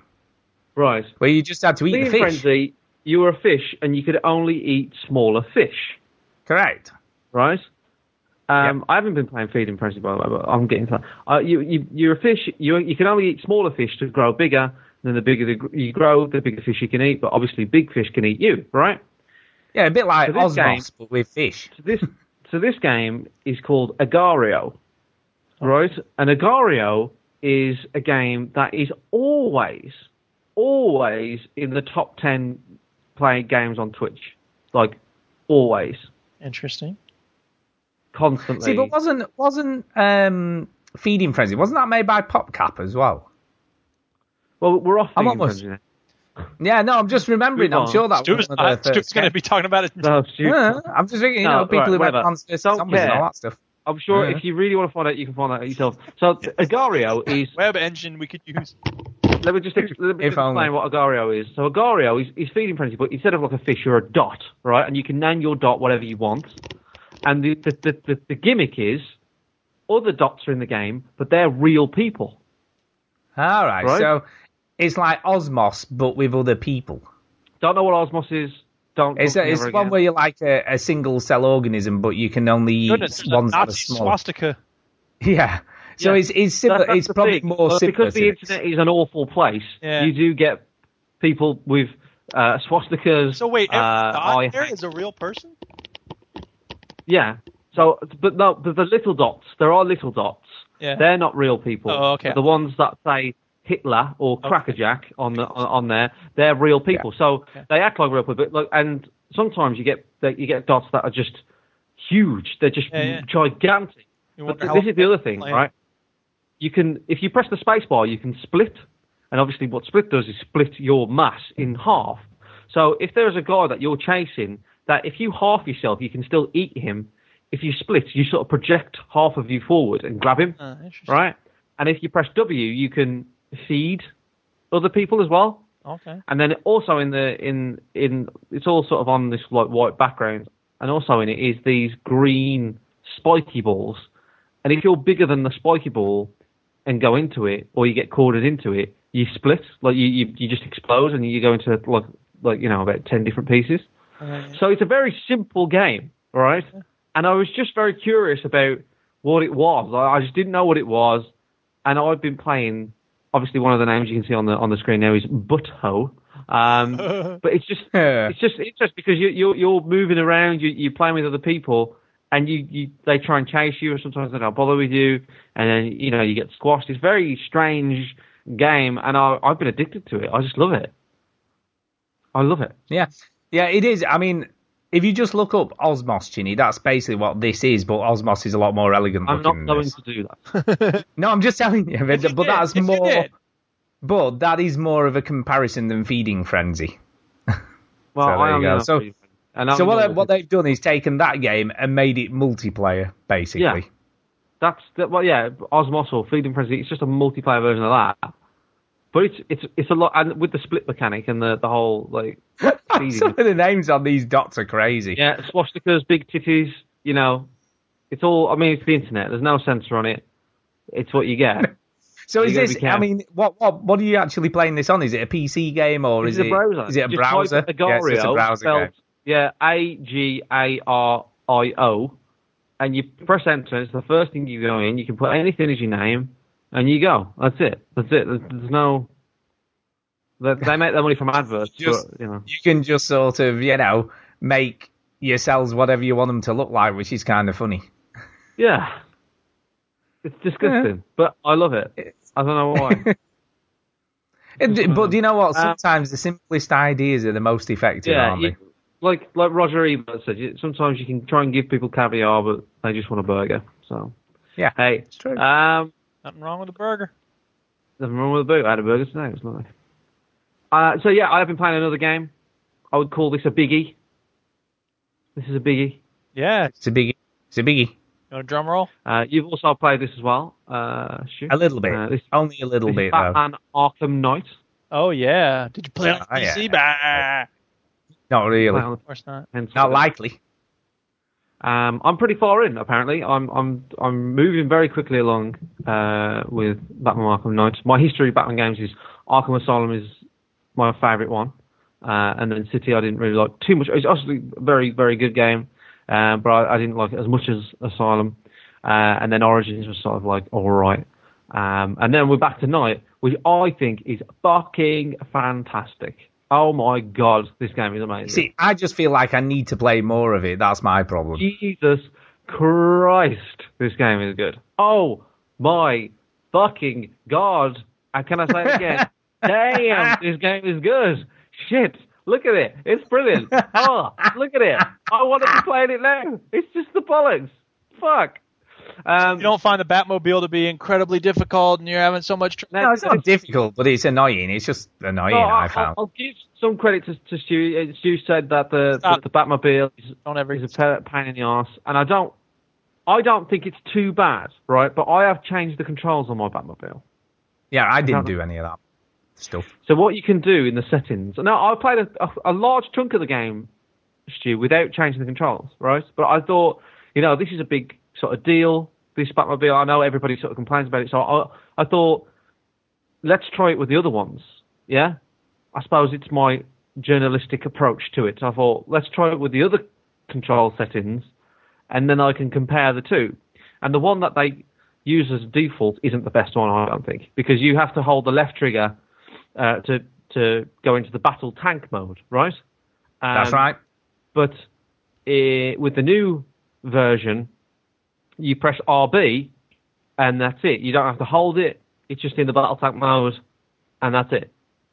And the brake on this mode is left trigger, and it just makes a lot more sense. And you still have a handbrake on the X button. I'm playing it on the Xbox One, by the way, just in case you're getting confused with the buttons. But that's fine. I feel like the alternative option for the Batmobile is fine. And but you've got to admit, right? The Batmobile platforming onto buildings was a bit weird. There's not a ton of it. No, but it makes you do one really early on in the game, and it's just there like, is one really early on in the game. But to be honest, I think there are a few more. I did a mission today, and it had a bit of it, right? But it does make you do a big one at the start. There isn't much of it, Stu. To be honest, there isn't. Oh, that's all right. I'm pleased to hear like that. Mirror's Edge, the Batman version. Yeah, it is a bit like that. You have to sort of make your way. I've heard that they sort of end with a lot of it, though, Stu. To be honest, that's what I've heard. However, anyway, driving around normally, just like racing it around Arkham, I will admit takes a bit of getting used to. But what they've done very well is they've made a lot of destructible environments, so you can sort of plow through a lot. There are missions where you've got to chase. It doesn't drive very well. Let's make this wall destructible so you can just drive straight through it fine. Yeah, I mean, it's sort of a compromise. I feel like it's a gimmick, right? But I feel like it's a very well-rounded, sexy... Apparently, right, I've heard... on the PS4 version, you can download the original Batman skins, from the 70s TV show. You can play the 70s Batman. Yeah, that's true. Yeah, with the original Batmobile skin as well from there. Oh, wow. And a lot of people are saying when they changed to that, it felt a lot better. They enjoyed it more. Yeah. So maybe I need to do that. True. I just think they're just showing off that they have the skin, to be honest. But obviously the Batmobile is the big thing about this game. It's the big sort of like add-on. And change, and I feel like it really does add a lot to it. The city is just a lot more interesting to go around for me. I feel like they've really realised Gotham very well in this. I feel like the tank combat, as you turn into a tank and you have to combat. I've done all that weird. That's what I'd say. That's what I'd say of this game. It is polished to fuck, right? I've done all that weird sort of hovercraft mode. Yeah, but the hovercraft mode, like, example of polish in this game is when, like, an enemy's aiming at you, right, it turns, like, you see a light, like a beam of light, right? And then when it's aiming at you, Stu, what colour is it? I don't know, I've not played it enough. It's red, right? But when you dodge it, when it's not going to hit you... Oh, yeah, it gives you that, like, moment to get out of the way, doesn't it? Yeah, it gives you, like, so a walk. It changes colour. Depending on if it's going to hit you. Very minor thing, very tiny little thing, but fantastic for you to sort of gauge whether you're going to be hit by that projectile or not. I feel like the tank combat's fantastic. I think this game is so polished. And the other thing that I really like about it is that the side missions are really interesting. That every time you select and change your side missions, Batman gives a little bit of dialogue to say, oh, right, now I'm going to do this now. And it's always slightly different, like depending on which one you move along. I think... There's the Riddler challenges, which are, just the usual Riddler challenges that are throughout the city and stuff. But the main Riddler sort of arc is really cool, right? And I don't want to spoil it, but I thought it was really well handled. What you actually have to do to unlock that bit, I don't like. He basically makes these underground tracks, Duke. You know what I mean? He makes these big, elaborate underground tracks. And there's a bit of puzzle element. I don't find them... As soon as you've got to drive that Batmobile and you're pressured for time, it becomes very cumbersome. But when you're sort of just dicking about, and when you unlock the, super eject, you hold A and you press A, you go fucking miles in the air. It's so cool. It's brilliant. It is great. The side missions, there's some other side missions as well. There's some penguin ones. There's ones that like these like mysterious bodies keep showing up around Gotham, and you have to sort of uncover. It's only like a small mini game where you have to find the identity of them. There's this guy, and he's sort of, you're trying to train him. The side missions are really good, and the thing that they do in this that they don't do inside, like, Assassin's Creed, is they don't fucking bombard you with them. Yeah. There are a lot of Riddler challenges, but you press the right on the D-pad, right, and then you get a wheel of all the side missions, and the main quest is always at the top. It's always green. All the others aren't green; they're white, and they've got their own symbol. It's very clear how much percentage you've done on them. It's very clear which symbol is which. The only sort of hard part is actually trying to find them, because you have to physically look for them. You have to find them. For example, for the person that you're training, you have to look for a burning bat symbol, so you have to look for that. Then the dead bodies, you have to listen for opera music, so there's different cues. So excuse me, so it's a little bit like Crackdown in that respect. It's a little bit like that, yeah. In fact, one of the other side missions is you have to look for burning buildings, and they're very easy to spot because you just look for the smoke. But the other ones aren't so easy. There's just so much polish, like the dialogue, the interactions you have, the characters are well realised, the missions are fantastic, varied, and it swaps between the Batmobile and Batman. I just did a mission. It was a main mission, and it swapped between Batman and the Batmobile, and it was fantastic. I just adored it. I love it, and it's one of these games now. I that feeling you get when you play a game and all you want to do is play it. There's nothing else I want to do right now than play Batman. Well, I've had that for the last 2 months, man. Yeah, and it's a great thing. When I close my eyes, I think about it. You know what I mean? I think about playing it. It's just I love it. I adore it. It's a good. It's definitely up there with Game of the Year for me. I think it's just fantastic. So well realised. The thing that I have is Batman Arkham Asylum was groundbreaking, wasn't it? That we never really had a good Batman game until Arkham Asylum. So for me to say that it's better than Arkham Asylum, I think objectively it is better than Arkham Asylum. In a way, there's more features, there's more game, there's more characters. It looks better. However, Arkham Asylum was first, wasn't it? And it was closed, and it was a very sort of private area, and it introduced sort of this whole world that we're now used to seeing.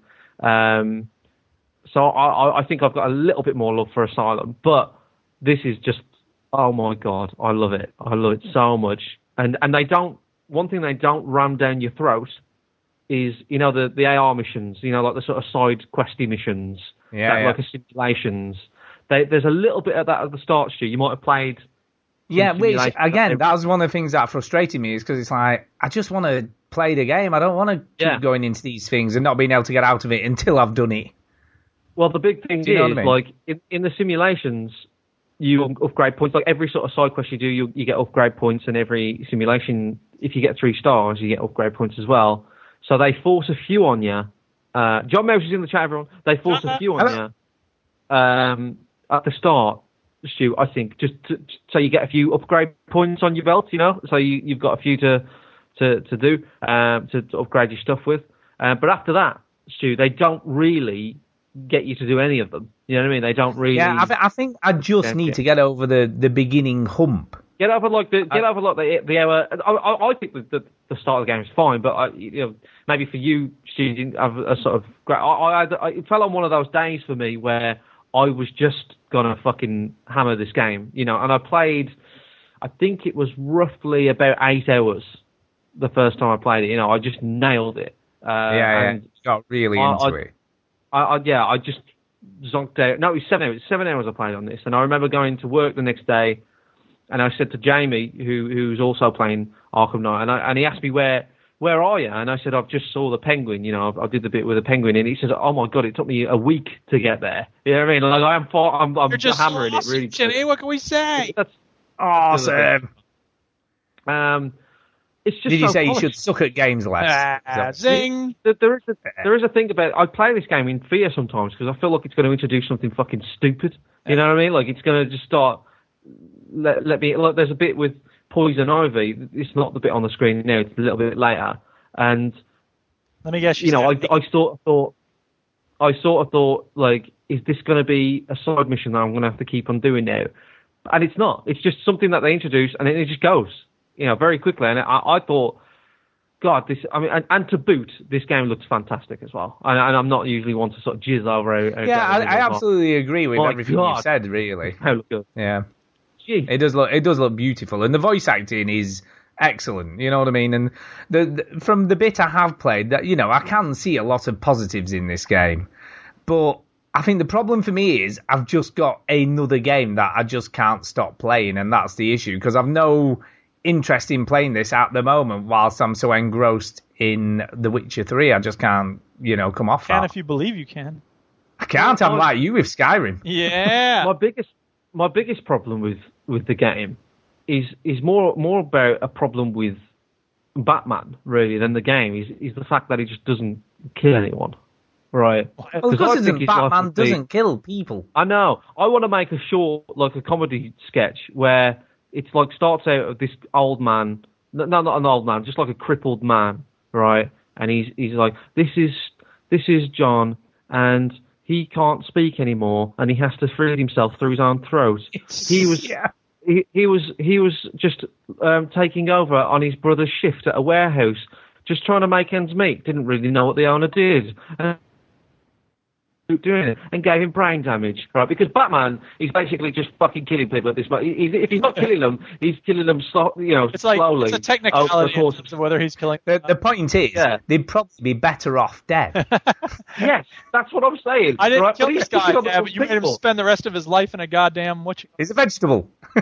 So these mindless thugs that are probably just sort of trying to... I heard one of them say, like, because you constantly hear chatter, when you fly around, I'm just trying to pay off my mortgage, right? I was like, this poor guy, I'm going to beat the shit out of him, right? And I'm going to give him brain damage. Bodyguarding job, so now he has to can't suffer. speak anymore, right? Fuck him. Right? He's picking on the wrong guy. He should be giving brain damage to the top villain, like people like Penguin and stuff. But he just grabs them and sort of lets them go. Like, he doesn't really do anything with them. So yeah, that's. But my point is, the whole Batman killing thing is obviously his calling card, isn't he? He doesn't want to become one of them. And without sort of going too much into it, they take an interesting take on this. They question sort of this whole thing. I was sort of shocked that there's. Because the villains all want Batman to kill someone in a way. You know what I mean? They do this in, The Dark Knight, how Joker sort of like, you're one of us, and it's this whole thing about, because if Batman kills someone, he sort of falls into that, he's just another villain then, I suppose. And they touch on that on this as well, and I thought that was pretty well done. And the Scarecrow is a great character. I think the actual Arkham Knight, there is a character called the Arkham Knight.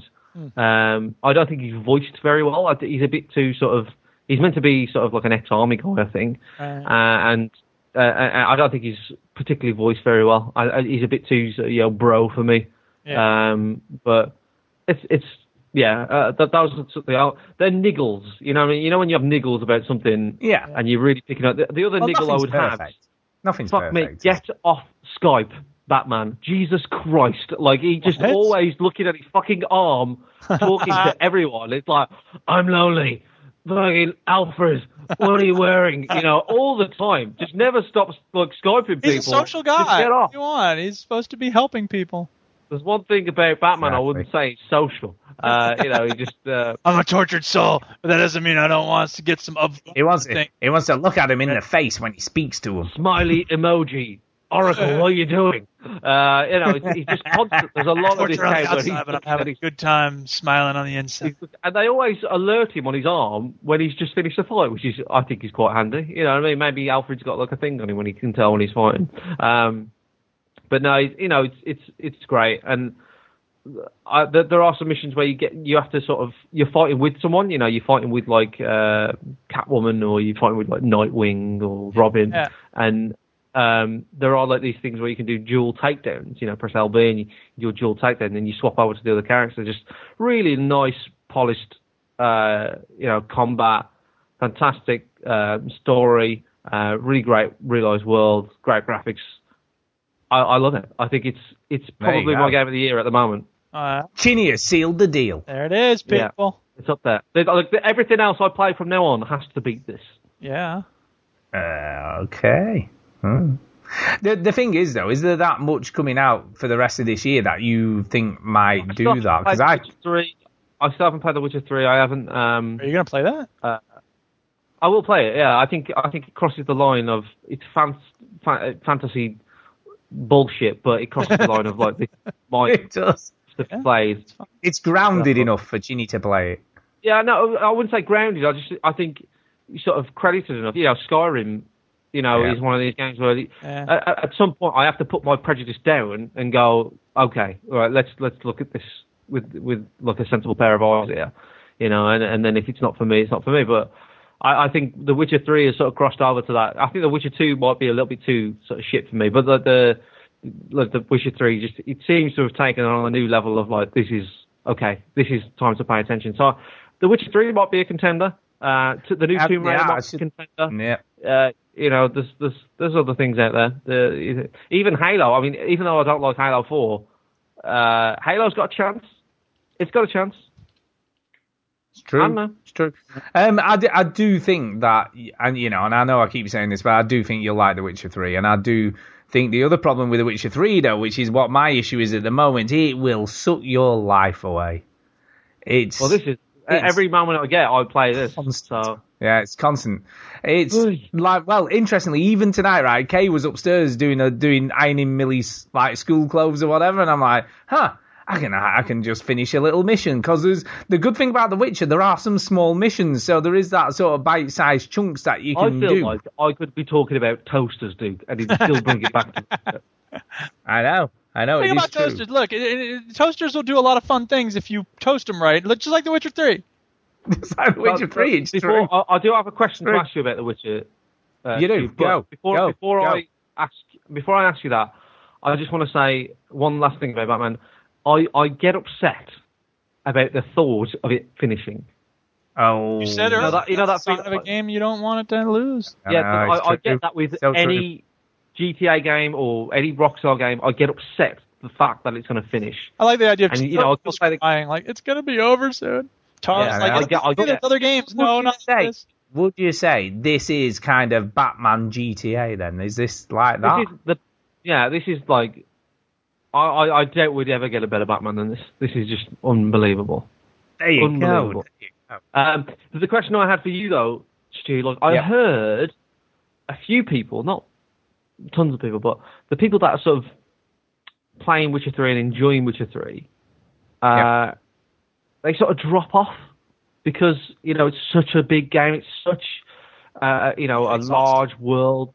Yeah, it's exhausting. Have you felt any of that yet, or did you feel there's a danger? I was just gonna. No, not at all. I mean, it's just so weird. I'm asking. Yeah, I've probably played now, right? I'm probably coming up to probably around 70 or 80 hours, I would have thought, of this game, and it gives you enough. I don't feel like I'm anywhere near end game yet. There are sometimes I feel like, come on, get to the point. I want to find out what the hell's going on here, right? Because it is kind of like the whole main storyline revolves around tracing a missing person, but it does it in a really, really clever way. Do you know what I mean? I don't want to give any spoilers because obviously there's some interesting things it does as a game that works really, really well in that respect. There is something that happened this week whilst I've been playing it that has slightly bugged me, but I can kind of understand to an extent why they've done it. But here's the thing, right? Here's probably the first gripe I've had with a game. And I've had very few gripes with this game because it is just so immense and it's just so well written and the characters are so well realised and everything about it is so good. But if you do more side missions early on than main missions, you become over-leveled for the main missions. That's the danger with a lot of like RPGs, isn't it? If you do too much. Yeah, if you do more main missions at the beginning of the game early on and ignore a lot of the side missions, then you become overpowered for the side missions. Okay. Which, in normal circumstances, wouldn't be that much of an issue. You'd just breeze through them, so there just wouldn't be any challenge there. You know what I mean? Now, the problem I've got now, I'm level 22, which doesn't sound very high, but in The Witcher, that's quite a high level because you don't get very much XP unless you're doing missions. Right. So outside of that, you get very little XP. So you've got to do loads of missions to get the XP. Now, the trouble with this is, though, when you're overpowered for a mission, so you're too high a level for that mission, you only get awarded 5 XP points for doing it. XP points, not like XP not points. Well, you know what I mean, anyway. Yeah, I get it, experience points, whatever. But you only get 5 points instead of what it would be normally about 200 or 300 points. So what it stops you doing is leveling up, because it goes, the game sort of goes, you're too high level for this, so we're not going to reward you at all for doing it. And initially they tried to do... The experience, there's its own reward. They tried to do 0 points, so no experience at all, but that cocked up the system because it went, the sort of, the stuff that was in it and the way it worked couldn't deal with that. So it cocked everything up, so they had to award a nominal amount, so I only get 5. So I'm a bit miffed about that because it's getting harder now to level up. And the other problem I've got is I've got a lot of armor and swords that I've sort of crafted that I can't use till I'm level 27. Yes. So every time that kind of happens, I'm like, oh god, man, I need the points because I can't use this cool stuff I've got. Did you hear about the patch that they were going to introduce? Yeah. I put it in the news for tonight, so we'll talk about that later. Oh.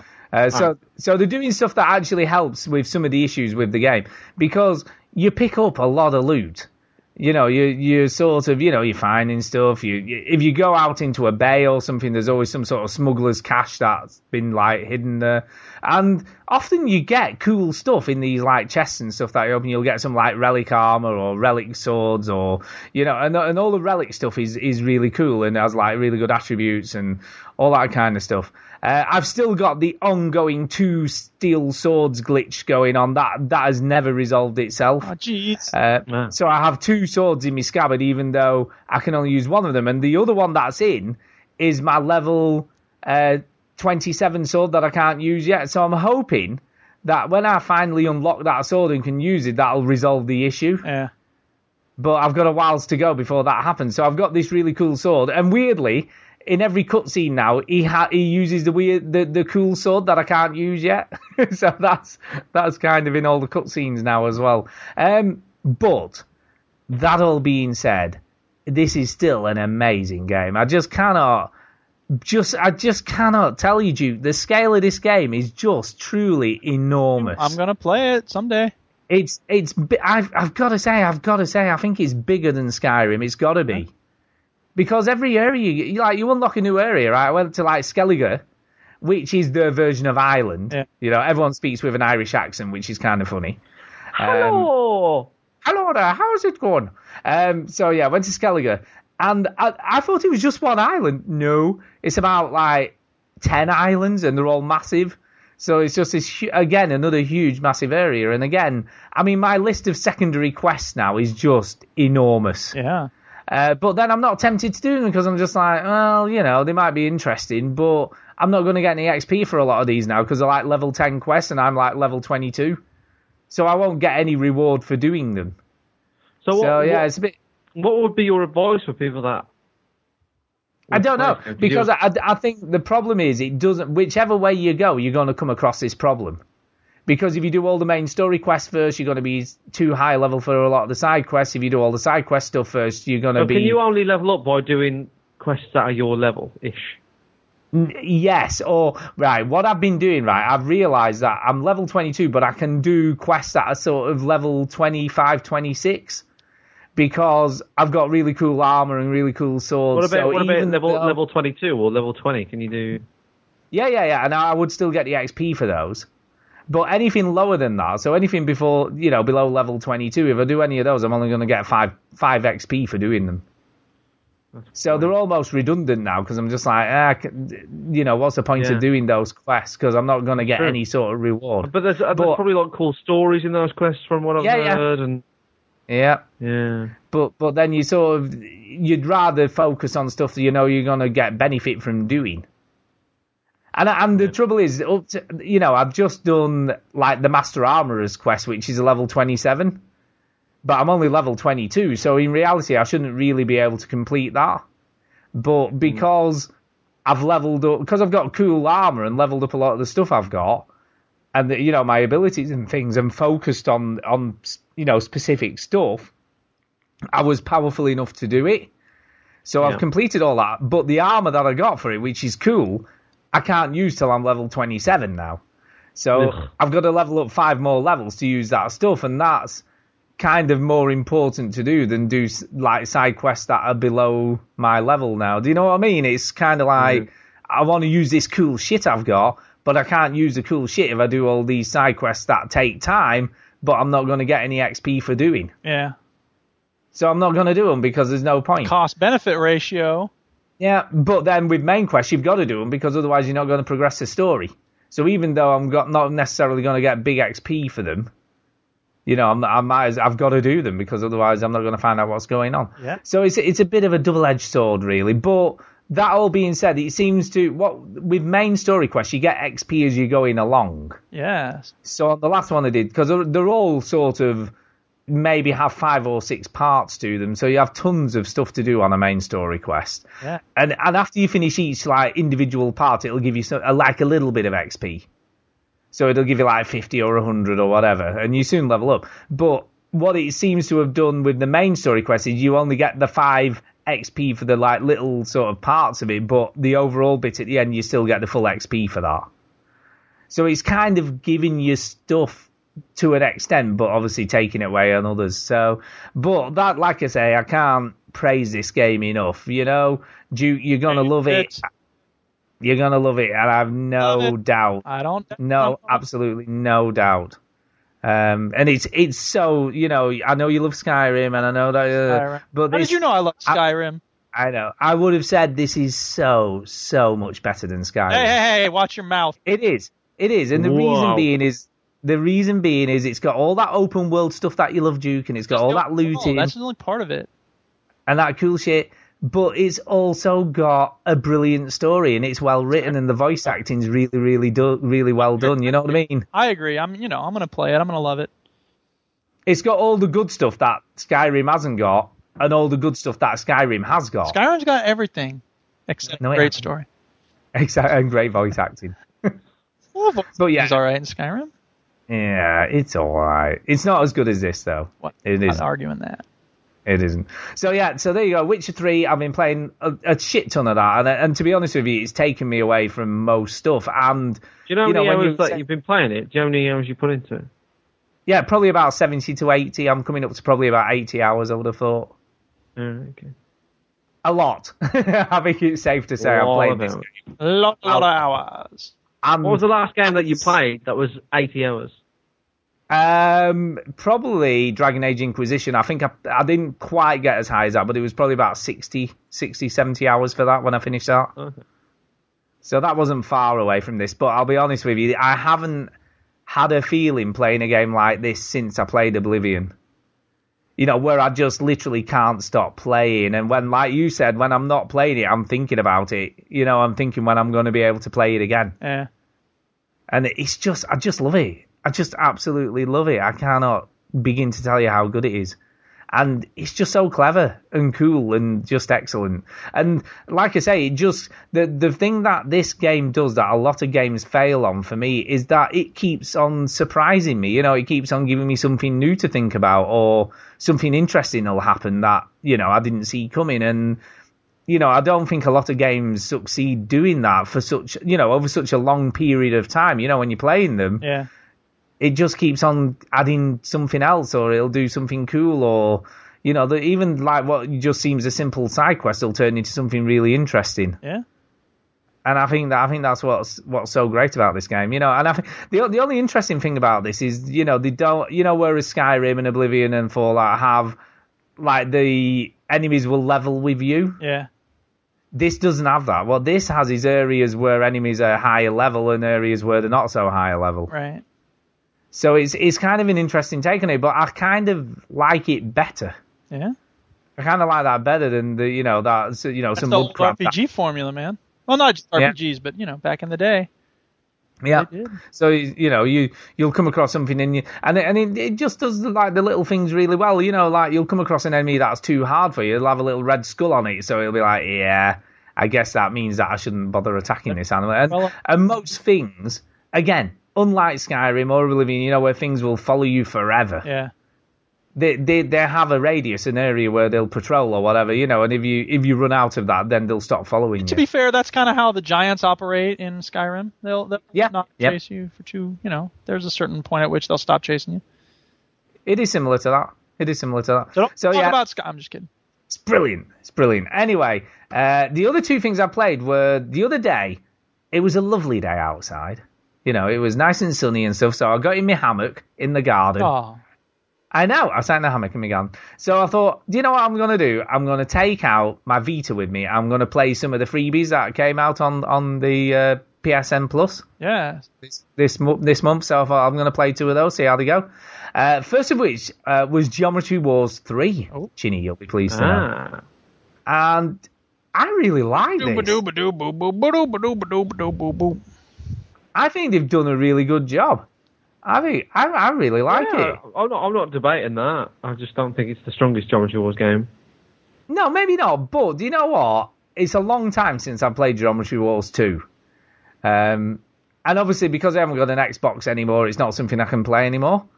So I was like, I was quite pleased when this came out, and it was like the next freebie on Vita. So I was like, yeah, I'll play this.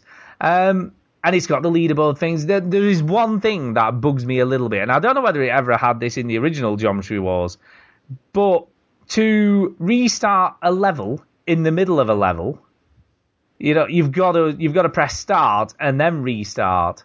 There's no. I think that was in the old ones, but when I first talked about Geometry Wars 3, I said they should have a reset button like Trials. Especially on the timer ones where you've screwed it up and there's no point playing on till the end of the time. Yeah. It would have been nice just like press square to restart or something like that, you know what I mean? And then I could just quick restart. And it only does it does a quick restart like right at the end of the time. It'll go quick restart, press square or whatever, and it's like, no, why isn't that there just all the time? Why do I have there to all the time? Yeah, exactly. Yeah. It should be there all the time. It's just a bit stupid. It's just like it's not like Square does anything anyway. You know, like no, what's the... no, it's just a weird design issue. Do you know what I mean? It's not like why did you decide to do that? It's just a bit weird because I get it with the ones where you've got lives because you can just kill yourself, can't you? You can quickly do that and just restart. But it's like I've got to, and especially on when you're playing on Vita. Where the start button is, you have to then faff around, move your thumb and lift it up and press it, and it's tiny. Do you know what I mean? It's a bit fiddly. Right, fiddly. It's not like it's not. If it was on a normal controller, it probably wouldn't be that big an issue. Oh, but on the Vita, it's a tiny little button, and you've got to faff around. Ugh. Fiddly. But apart from that, I'm really loving it. I'm liking the way they've done the story mode. But it's like a lot of those things. It's like a lot of these types of games where you play a level till you get the 3 stars, don't you? It's like, I've got to get 3 stars. And you never seem... doing that. I haven't felt that way. Because I actually played a little bit of this again. But okay. Like, I got 1 star. I was like, I'm good. Yeah. But then I'm like, I want to do this because, like... And then you just get stuck on one level for ages. Yeah. Trying to do it, get the highest rating. Or trying to beat everybody on the leaderboard. Yeah. And I'll be honest with you, the people on my leaderboard are within reach. I'm second on a couple of the levels. Oh, yeah. Yeah, which is kind of cool. And there's a lot of people playing. On some of mine because only 2 people I know have it on Steam. Yeah, no, there's quite a lot of people playing it, so, it's not as bad as you. But it is nice to see that. But it did make me also wonder is that, did those people originally have a 360? Is this the first time they played it? Yeah, right. Do you know what I mean? Because, I've got a little bit of experience in this type of game. You know what I mean? So, yeah, but it's very good. So I like that. And then the other thing I played was Entwined. And I rather like this a lot. It's kind of like, it's a bit like Duet. It's a bit yin and yang. Yeah. Right, okay. So you've got 2 things. But it's also a little bit like Tempest. Uh-huh. So it's got a bit of a Tempest vibe going on. So basically you're like this like bird thing and then this other thing. It's a bit abstract and it's all neon and it looks cool. And then this other thing, okay. But it's very relaxing. So you're obviously stuck in a circle, so you can move in and out of the circle, but you can also move around the outer edges of it. Yeah. Okay. But yeah, you control already. You control obviously the bird thing with your right thumbstick and then the other thing with your left thumbstick, and you've just got to kind of go through gateways. So it's like perpetually travelling forward and then coming towards you are like gateways, and you've just got to go through them. Yeah. So, but at the same time, so you've got to maybe one will be at the top on one side and at the bottom on the other, so you've got to move your things around so they're in line with everything. Yeah. And that's kind of about it. It's very simplistic. That's simplistic. But it's got a cool soundtrack, and it's very relaxing. There doesn't seem to be any penalty for missing the gates, apart from the fact it just takes you longer to complete the level. Uh-huh. So there's no lives or anything, or doesn't appear to be at the moment. I've not come across an end state. Yeah. It just kind of just keeps on going until you eventually do it. Interesting. But then when you've got... So you basically have to power them up. So every time you go through the gate successfully, you get a little bit more power, and there's like 2 bars across the top.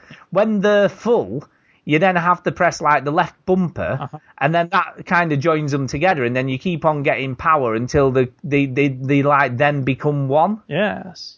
So they combine together. So it's become one. And then when they become one, it puts you into this like open world level. Nice. So you can then fly around in this like quite a much words, Stu, but I don't think any of us are into this. It's your fault because of Agario. I know. And then you sort of once you get into that open world, you have to like then swoop around, and they're very nice and they're pretty looking, and you have to like collect a few more block things and power up again, and then it takes you into the next level. And that's kind of it, really. Power ups into the next level. And that's it. And it just looks nice, and it's just a little distraction. Yeah. You know, there's no real challenge to it. It's not a very challenging game. It's just a sort of relaxing, waste a few minutes playing this, when you've nothing else to do. I always have something else to do. I know, you always have something else to do. But, it's free, so you can't complain too much. But I can. I like it. I like the art style. I like the music, and it's nice and relaxing. And sometimes you need a game where it's not mega challenging. Free, no charge. Yeah, and it's not a mega challenging. It's just something to relax and chill out. It's a chill out game. Yeah. Chill out games. And that's kind of it, really. And that's everything I've played this week. And next week, I'll be playing more Witcher. So there you go. Yeah, I'm going to be playing Skyrim. Yeah, there you go. Playing Batman. There you go. Next week's show done. You have to tune in next week. Yeah, no one needs to care, because, we'll be playing the same old shit. Batman's awesome, Witcher's awesome, Skyrim's awesome, it's all done. Yeah, right. Everything's awesome. Everything is awesome. Right, we've got time for just a few news stories, and then we'll do some emails. Putting news first. Okay, off you go, Chitty. All right. What is in the news this week? Let's keep it relevant. Let's keep it Batman. Let's go with this. Batman. Right, so this is obviously going to be about the PC stuff.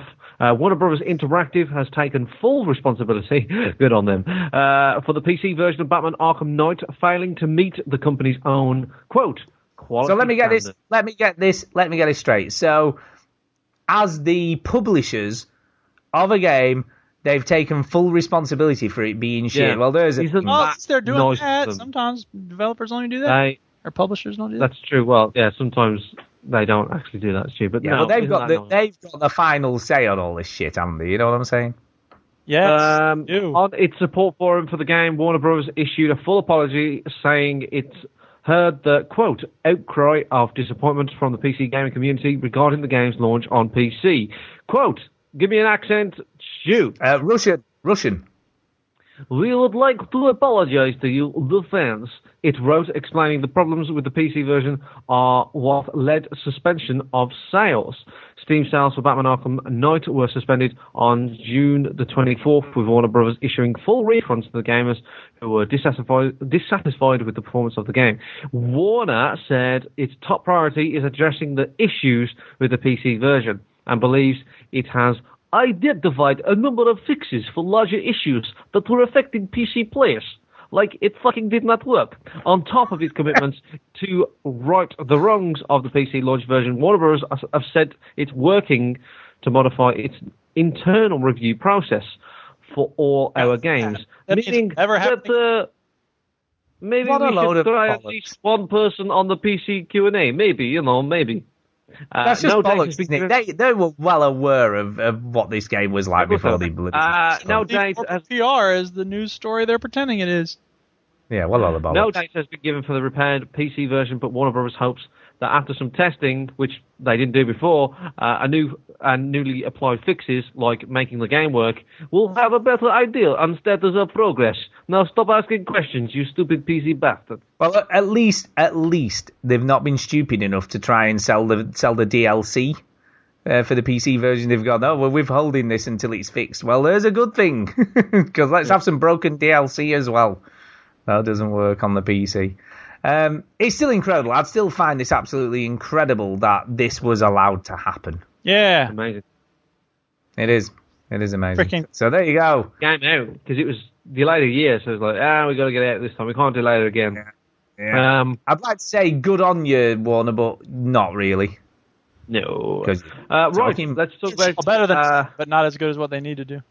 Exactly. Telltale are a developer. They are definitely a developer. Seriously? And, well, is it Telltale doing this? I don't know. But we'll read no, it isn't. It has nothing to do with Telltale. All right, okay. Well, listen. It's Team 17. Right. Team 17, this is. 17. Oh, right, I see. I misled it. Okay, right, here we go. Prison Break sim, The Escapist is getting a licensed spin-off based on The Walking Dead. Due later this year on PC and Xbox One, the awkwardly titled spin-off The Escapist The Walking Dead puts players in the role of TWD protagonist Rick Grimes as he collaborates with the cast of the original comic to fend off zombie... Rick Grimes. Sorry, you're not related to Frank Grimes from The Simpsons? Frank Grimes is the most unluckiest person in the world, right? Yeah. That's him. Do you know what? Rick Grimes is pretty unlucky as well, to be fair. Yeah. Rick Grimes, as he collaborates with the original cast of the comic to fend off zombie invaders, Rick will have to plan escape routes with his fellow survivors as they find themselves in various sticky situations ripped straight from the graphic novels. Apparently, you see, this is quite cool because in The Walking Dead, I read the news, I get fucking interrupted. I'm just giving a bit of extra interruptions. No, that's not how this works. Exactly. But yeah, in the Walking Dead, they did spend a lot of time in the prison, so this is kind of cool. It's relevant. I like it. It fits perfectly. It fits perfectly. Apparently, I'm not going to do it. Go on, carry on. You just did it again. You did it when you said I was only telling you I wasn't going to do it. Don't worry, he's only interrupting to tell you that he's done interrupting. Yeah, I'm done interrupting. Apparently, this was The Escapist publisher's Team 17's idea. Quote, Team 17 presented a creative plan to blend The Walking Dead into The Escapist, and our response was simple. When do we get started? Said Daniel Murray, president of the Walking Dead company Skybound Entertainment. So I won't read on, but that's pretty much the gist of it. That's cool. That's cool. I mean, I bought this and I haven't never played it. I've got it thanks to my long lost brother Chris Carter from Void. I have this now, but I still haven't played it. Yeah, but, I feel like I'd probably enjoy it, but I've just never got around to playing it. I don't know why. No. Witcher 3, baby, that's why. That's why. That's why. Right, what else? What else is happening? Well, I'm going to bring up my own story. I don't have to do it like that.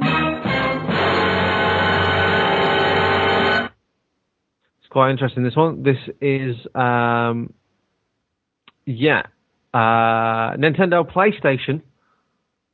Man discovers ultra-rare console in his attic, and it could make him rich. This is via a very reliable source called The Mirror. And, okay. And The Mirror. The Mirror is the first news article I can find, but it's true. Anyway, a man has discovered an ultra-rare console that was the result of a brief collaboration between technology rival Sony and Nintendo in the early 90s. The never-released Super Nintendo PlayStation, known as the Nintendo PlayStation, was designed to play both Nintendo cartridges and games on compact disc. Only 200 prototypes were ever made. After the partnership broke down, Sony went on to develop its own console, known as the PlayStation 1, to compete with the Nintendo 64, which was the rival company that brought out the Super Nintendo.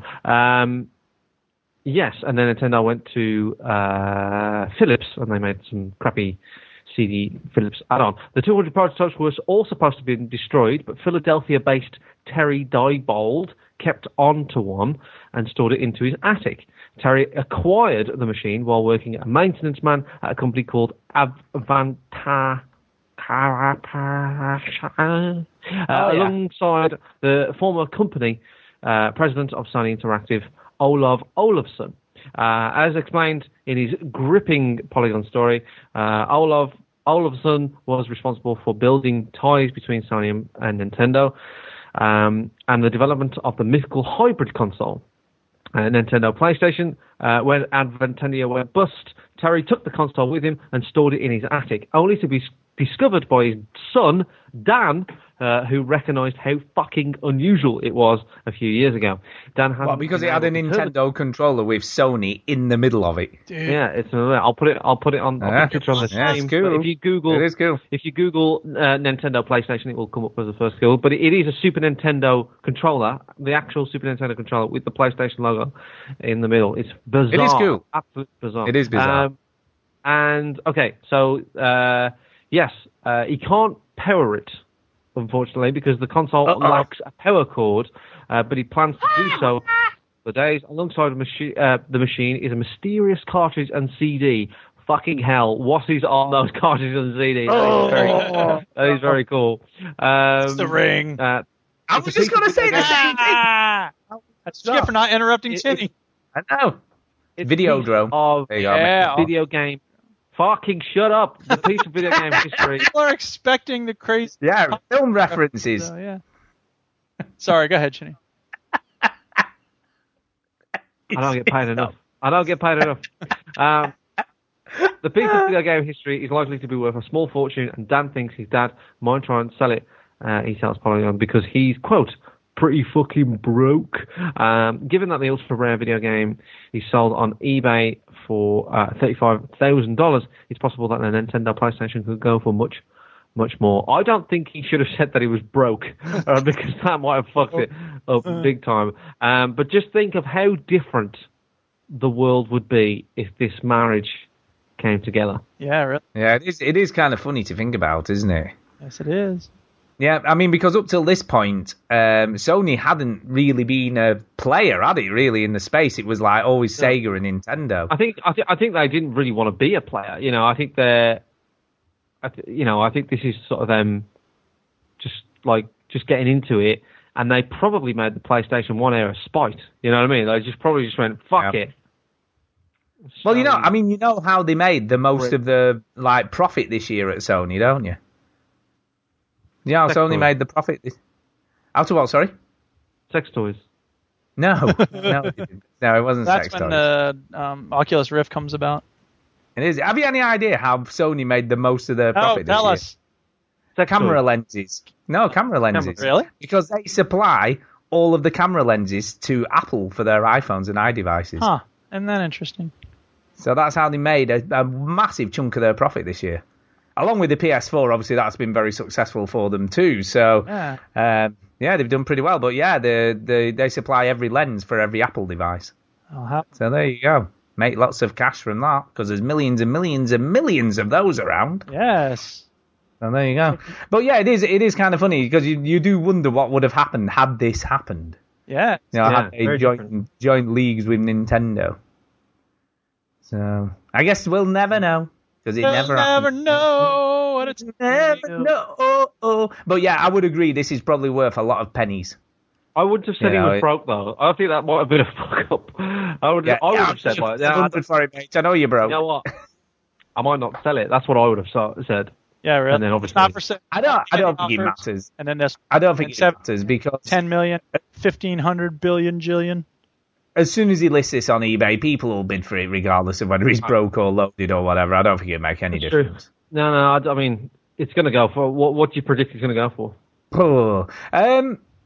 It depends how silly. At least. How much do you think, Duke? $5 at least. $5 at least. I think a minimum $5. I think you should put a reserve price on it of $5. I'm going to say this now. I'm going to say over $100,000. Yeah, I would possibly agree. Because to a collector, and it'll probably be a couple, 2-3 people who are bidding on this, who really want it, the mega collectors who collect every console that's ever been like the article says, you can get games for like 30-40 grand if they're rare enough. There ain't going to be many of these lying about. No. It is true. It's a little bit like my father-in-law has got a plastic elephant that he found in his attic by a very famous Scottish artist called Eduardo Palazzi, who was a cubist artist from the 70s. And he basically made a plastic elephant to put brochures in for a plastic moulding factory. Sounds all very weird. Yeah. But Kay's dad, I know it's a very boring story, but Kay's dad was a rubber moulding salesman. Yes. So rubber mold.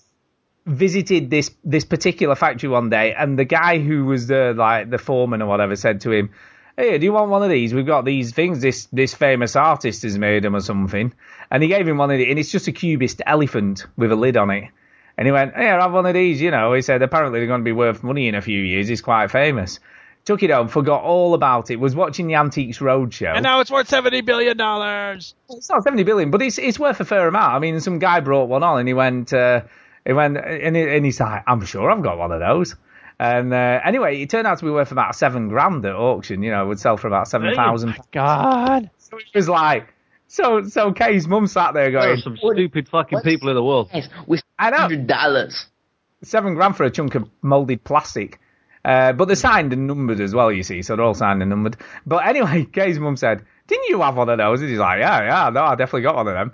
But I think I took it to the tip the last time we moved out. Oh, shit. So she was like, "No." And he's like, I'm sure I took it to the tip. I thought, "What am I keeping this old piece of shit for? I'll get rid of it," right?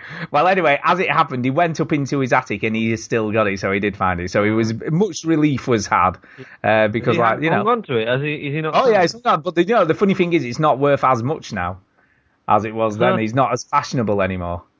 Jip. So there you go. You never know. It did. So yeah, it's worth about. I think the last time he looked, it was worth about three to four. But it's still $3,000 to $4,000, for something that he got for nothing. Fuck, it's all relative, man. Shit says $3,000 to $4,000 more than he had before. Any more news? Anyway, it's not all good news. Unfortunately, Journey is coming to the PS4 on July 21st. It's not very long, that is it? I can't wait. Do you know, weirdly, I can't wait to play this game again. I really can't. And it's, again, they've done the same thing. So if you previously bought it on the PS3, you get it for free on the PS4 and all that sort of stuff, which is cool. God. Why don't they do a remaster, though? Because then people who never played it could still play it, and it'll be like... It is a remaster. No, but it's like they should make you buy it again. Remaster? Yeah. Why is it high def? It is high def. Why isn't it Why isn't it 4K? Was it 4K? Yeah. But it's 60 frames a second, and it's going to be 1080p. And it's going to look gorgeous. I cannot wait to play it again. I love this. I've played through it like 4 or 5 times now, so I'm going to be doing that again. More bad news about a game that Stu likes. 2 Witcher 3 expansions combined will be the same size as Witcher 2. That's just amazing, isn't it? What the fuck is that? So they're doing 2... Yeah, I know what it is. I understand. What is that? Let me explain, Chinny, what the concept of DLC. Well, what's your problem with it then? What the fuck? Like, I'm an adult. I don't have this much time, man. I know. But you know what? And it's 20 quid. They're charging you 20 quid for all this content you don't need because you can't play. I know. But no, do you know what's kind of cool about this? They gave it to another part of the company. Yeah. And the 2 expansions that are coming are in completely new locations as well. Oh. So it's not even like you're playing stuff from the original game. They've got new locations, new cutscenes, new characters. Everything. It's like a whole brand new game. It's just like another whole Witcher game to play. And I just think it's incredible that, these guys know how to treat the customers well. You know what I mean? When back in the day, in like sort of 2000s era, an expansion used to be just that. Back in the days when I was young, I'm not a kid anymore. But some days I sit and wish I was a kid. That's what expansions were, though, weren't they? They were like... Yes. Well, I was just going to say, the last time I remember anything like this was the Shivering Isles on Oblivion. Yeah. Because that was about... GTA, the Ballad of Gay Tony and the Lost and Damned. Yeah, that's similar, yeah. Yeah. That's how expansion should be. That's the DLC that I want, you know? You see, but this makes me go, yeah, I'm not getting rid of this game. And people will hang on to The Witcher 3 just for this reason. And, you know, they've given all these free DLCs over the last, since it launched, a new one every week. And, you know, not all of them are cool, but they all add a little bit of something else, and it's all free. And it's just like, that's how you treat your customers. That's how you get loyalty. FREE free, no charge. You know, not all this, fleecing you for skins and doing what frickin' Destiny are doing and Bungie and all that shit. That's how you piss people off. You know, CD Projekt know how to treat people well, and that's why they're getting so much praise. And, you know, similar to you with Arkham... Similar to you with Arkham Knight, I can't, at the moment, see another game that's going to sort of eclipse this as my game of the year. Do you know what I mean? At the moment, I'm struggling to see anything that's going to be better than this. Yes. Because it's just so good. So there you go. Well done to them. Well Did you done. say it's like Crazy Go Nuts? Yeah, Crazy Go Nuts. Oh, man, you guys, this party's gonna be crazy go nuts. There you go. Oh, strong bad. So there you go. Right. And I think anyone who's okay. One more. Almost 2 years into the PS4 life cycle, Sony has updated the console with substantial resolution. It's not cheap to produce, but it's also quieter and considerably more power effective. There's a new thing in the fucking PlayStation that makes it a little bit better or something. That's the gist of it. You don't understand, man. It's totally changed the way we experience games. And we should just before we move on, we should give a little bit of a mention to the BBC Micro Bit. What? The BBC Micro Bit is being given to every single new student at high school this year, and it's basically like a Raspberry Pi for programming. Oh, yeah, so they're supplying every single new student with one of these, and they'll be able to do basic programming and stuff and coding on a little mini computer. Yeah. Which is very, very cool, and I'm very pleased that they're doing this again. And it's nice to see a revival of the BBC Micro, which is, you know, if you look at it in reality, a lot of the game coders and developers that are out there in the UK now probably, you know, cut the teeth on the BBC Micro back in the day if they're around our age. That kids. Yeah, so it's cool to encourage kids to code. Because I don't know what it's like in America with sort of computer science and stuff like that and how they teach it in high schools over there. They don't. Yeah, you see, well, in this country they kind of do, but it's up to now, it's been more about spreadsheets and how to use Word, how to surf the internet, how to, you know, make stuff like that, and not been about how all that is made, you know, what underlies all that, those processes that are going on. Right. And what they're trying to do with the curriculum over here is reintroduce coding. Yeah. You know, and reintroduce how you actually program a computer to do stuff. Yes. So it's cool. Anyway, so that's a final little thing that I thought was worth mentioning. So well done to them for doing it. Big investment. Yeah, well done them. And that's kind of it. So we've got one email, and then we'll do some shout outs and get the hell out of it.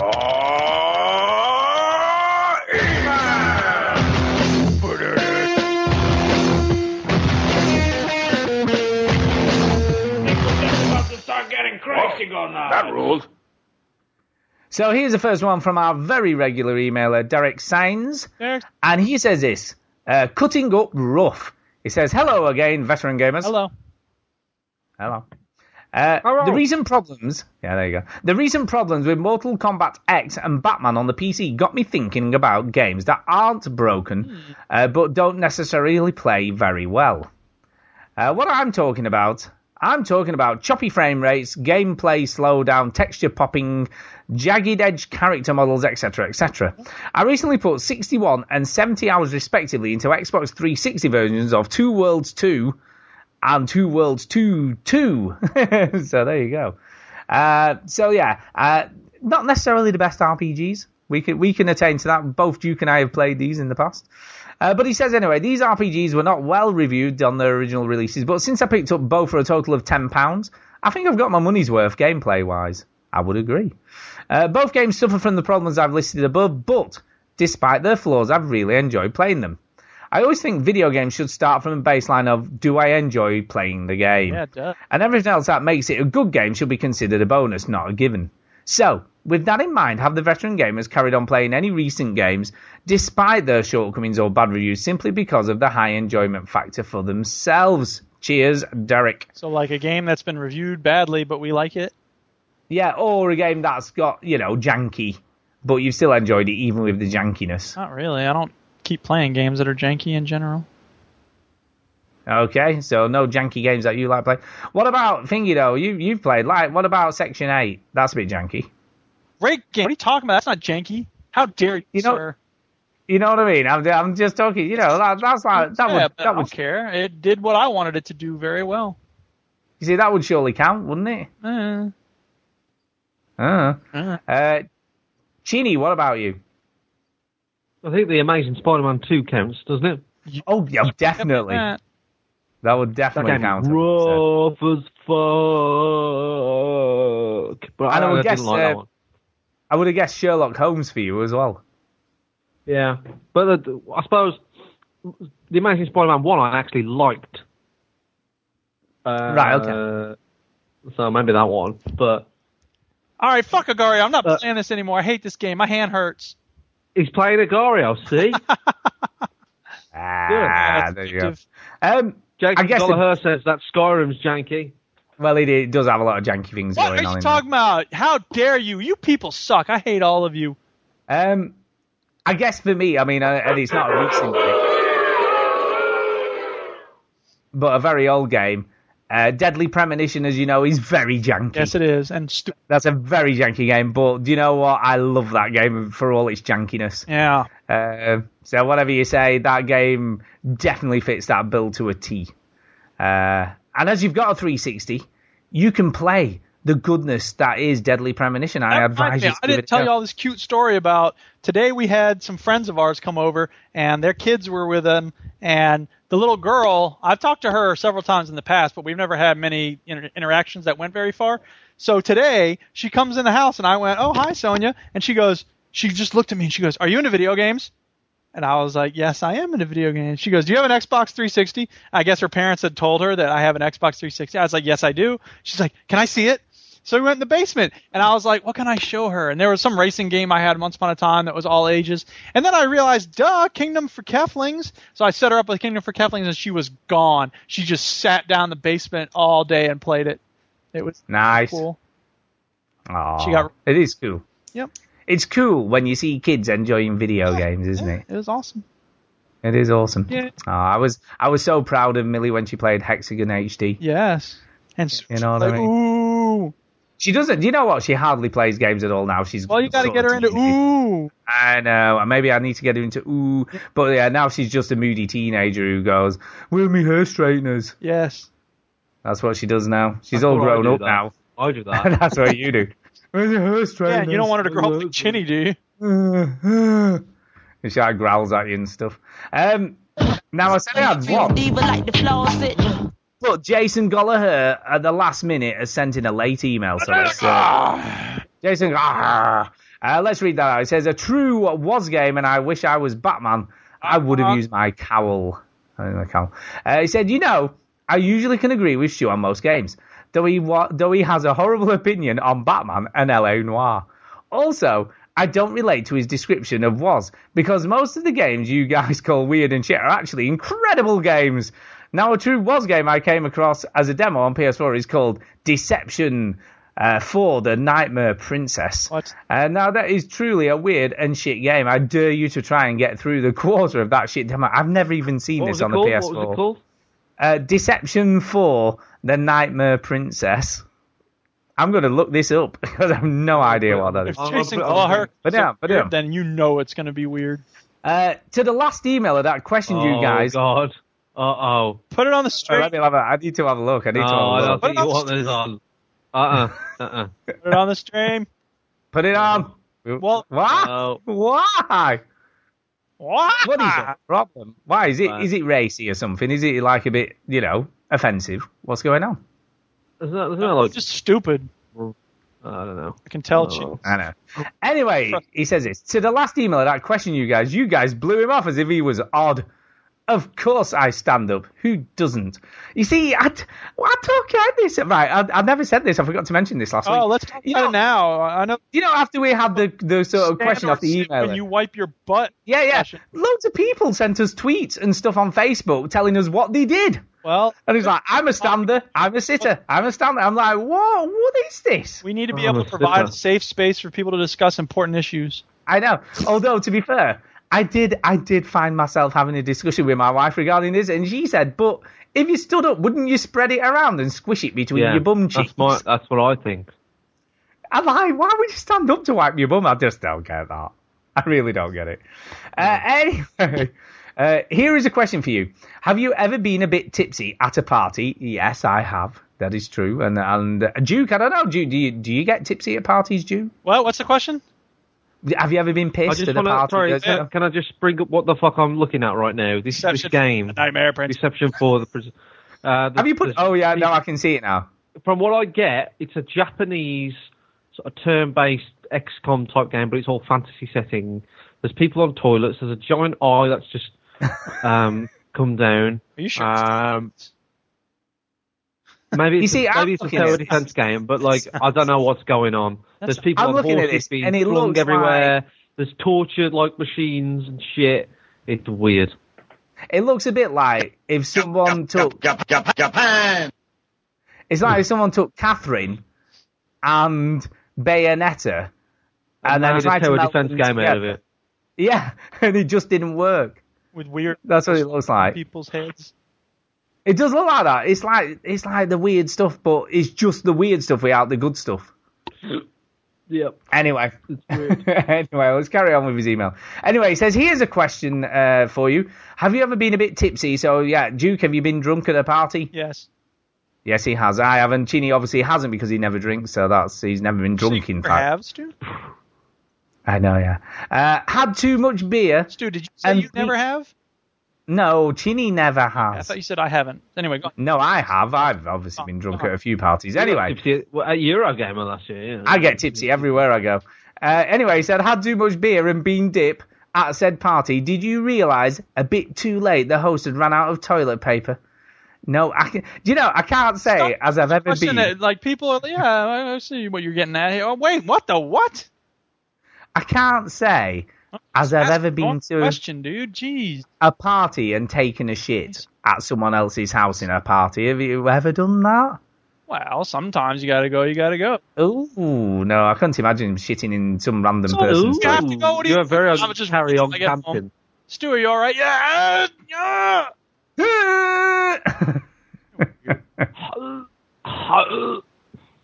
Hadouken. Yeah. Hadouken. So anyway, there you go. Who cares? Can't say as I have. And that's kind of it. He says, anyway, just curious, if that did happen, how did you rectify the problem? Rectify, I see. I see what you did there. How did you rectify the problem? So there you go. No, I've never taken a shit at someone else's house at a party. I've vomited, probably. That's probably happened when I've had too much to drink. Well, that's an image for us to have in mind. Thank you. There you go, but I can't say I've ever taken a dump.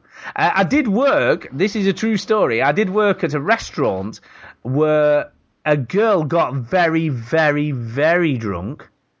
And I mean, when I say very drunk, she was so drunk, in fact, that she fell straight down and hit her chin on the edge of the bar. Right? She hit Chinny? Yeah, on the edge of the bar, but anyway, here's the thing. Yeah. And I punched her back. You get it? You get the joke? She disappeared to the... Your name's Chin? Chin, I get it. Go on. She disappeared to the toilet and then sort of exited the building very fast. And we had a bars manager at the time and he thought it was all a bit odd, but she left her purse behind. Like a bag and purse because she was very, very drunk. It was Camilla Parker Bowles. No, it didn't. But it actually turned out that there was a very valid reason as to why she sort of scuttled out of the building quite so fast. Because when they went to check the toilets later at closing time, it turned out that not only had she vomited all over the toilet, but had done a poo at the same time, which was also... Yeah, it's funny that nobody realized it at the time. Came out both ends. Be right back. Oh, excuse me. But the funny thing was, right, obviously nobody wanted to clean up that mess because obviously it was a lot of mess. And the manager ended up paying one of the young, like, bar hands, who brings all the kegs up and all that sort of stuff. And he paid him 50 quid cash in hand to go and do it. And he was like, I'll do it for 50 quid. With 50 quid. But the funny thing was, obviously, because she'd left a purse behind, they phoned her up to tell her that she'd left it. And also left your purse down here amidst the vomit and poop. Exactly. And we want some compensation because we had to pay someone to clean up your shit. For the record, that was not Jason Gallagher asking for a bizarre story about someone pooping and vomiting everywhere. That was Stu's own choice to go in that direction with that story. I don't know. I was just, telling you. Anyway, she didn't need the paper, apparently, anyway. Right. Next. Are we done? Is it time for shout-outs? I think we're done. Let's do some shout-outs. It's time for a shout-out. Hey! Right, go on. Off you go, Chinny, Duke, anyone. I don't know. Whoever. Go on, Chinny. Go on, Chinny. Let's do a different order for a change. I do have a shout.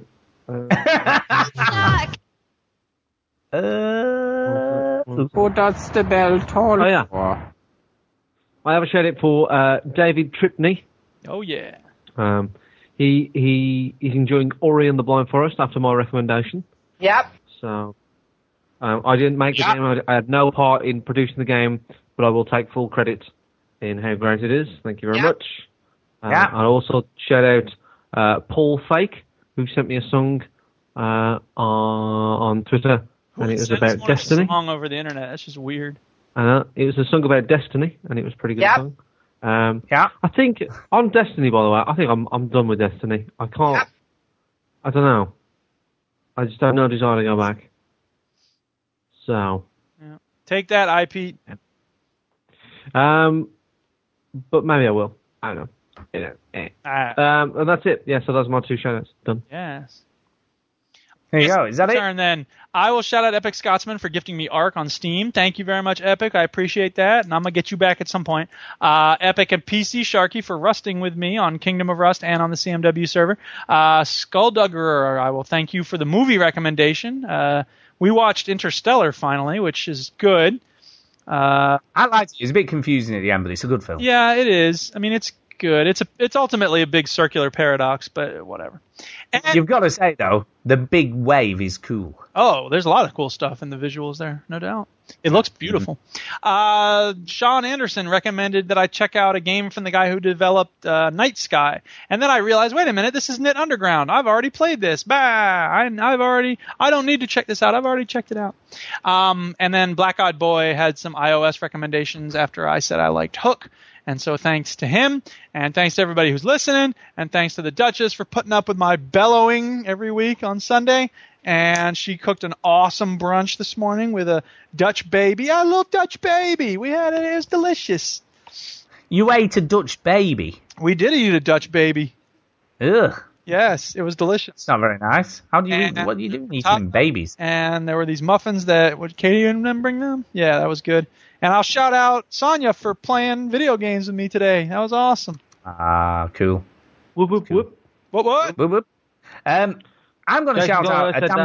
Play Deception, Chinny, because it's like Halo Wars. No. Nothing could ever be as good as Halo Wars. Nothing ever. Anyway, I'm going to shout out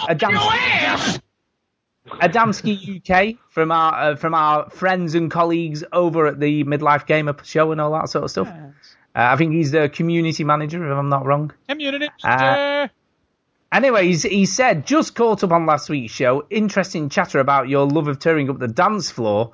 You going to be anywhere near Eurogamer this year? Be good to see you bust a move. I'm sexy and I know it. Well, let's be honest here. We gate crash the Midlife Gamer party every year, and I can't see why this year will be any different. So, yes, we will be definitely at Eurogamer this year, and I'm sure we'll be around. So, yeah. We'll be busting a move down at your party, so that's very cool. And he put that on the post for the show tonight, so that's very kind of him on Facebook. And he also, Jason sent me a picture or sent us a picture, should I say, of a Space Invaders tournament in 1980. Yeah, I saw that. Held by Atari. And it's very cool. It's just like this big, massive line of CRT televisions and, you know, all the competitors sat there in front of Atari consoles. And it's just such a cool little picture. So, yeah, thank you for that. So, yeah, that was very cool. So that was my other shout out to... Nerd!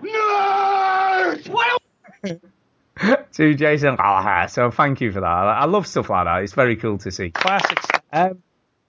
And that's kind of it, I guess, guys. So it's time to get the hell out of Thank here. you for listening, everybody. Won't you?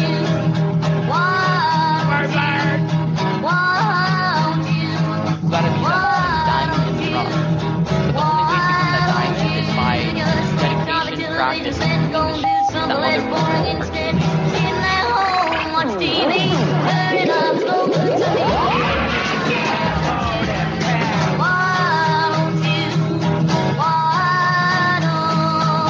Yeah, I guess you're right. Who cares?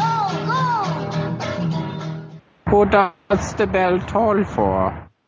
Oh, Kate'd hate you. Yes. I guess it's like your... That's what she would say to me. I guess it's like your word blurb. Yeah. Word blurb. I think I'm only allowed to say it once a day now. Yeah. But every now and again I do it. I'm just hitting random sound effects now. Who does the bell toll for? Yes. It tolls for thee. So, Strong Bad does the Crazy Go Nuts. Oh, man, you guys, this party's gonna be crazy go nuts. And later on, someone makes a robot out of a grape nuts box. Things were just about to start getting crazy go nuts. Brilliant. Oh, God. Well, I guess that's about it, guys, for another week. Guys. Yeah, man. I need to play Batman for an hour and then I'll go to bed. I know, that's all you're going to do is like Batman. What time do you have to get up for work tomorrow, Ginny? I get up about 7:30. 7:30, you see. It's kind of like an hour, well, that's 12:30. Then you've got to like switch off a bit to get to sleep, or that could be like 1:30, and then you've only had 6 hours kip. Oh my God. 6 hours is a good That's night. how concerned Stu is about you. I am. I'm concerned about his health. You know, he's got to be. You know, when he's at the cutting edge of his, you know, like CEO position at his company and all that stuff. You know, he's got to be right. He's got to be sharp. Can't have dull senses. Now, when you fly in a drone, you might chop someone's head off or something. I think it's very unlikely that a drone would chop someone's head off. Oh, hey, you're joking. That thing he's got is dangerous, isn't it, Ginny? Come on. Hey. It's true, that, isn't it? You could take someone's head off, couldn't you, with that? Hey. Yeah. It's big. Yeah. It's big. I've seen it. He's got a big one. I already have. Bam. Right, that's it, I reckon. Yep. Who does the bell toll? Thank you guys very much. Have a good evening.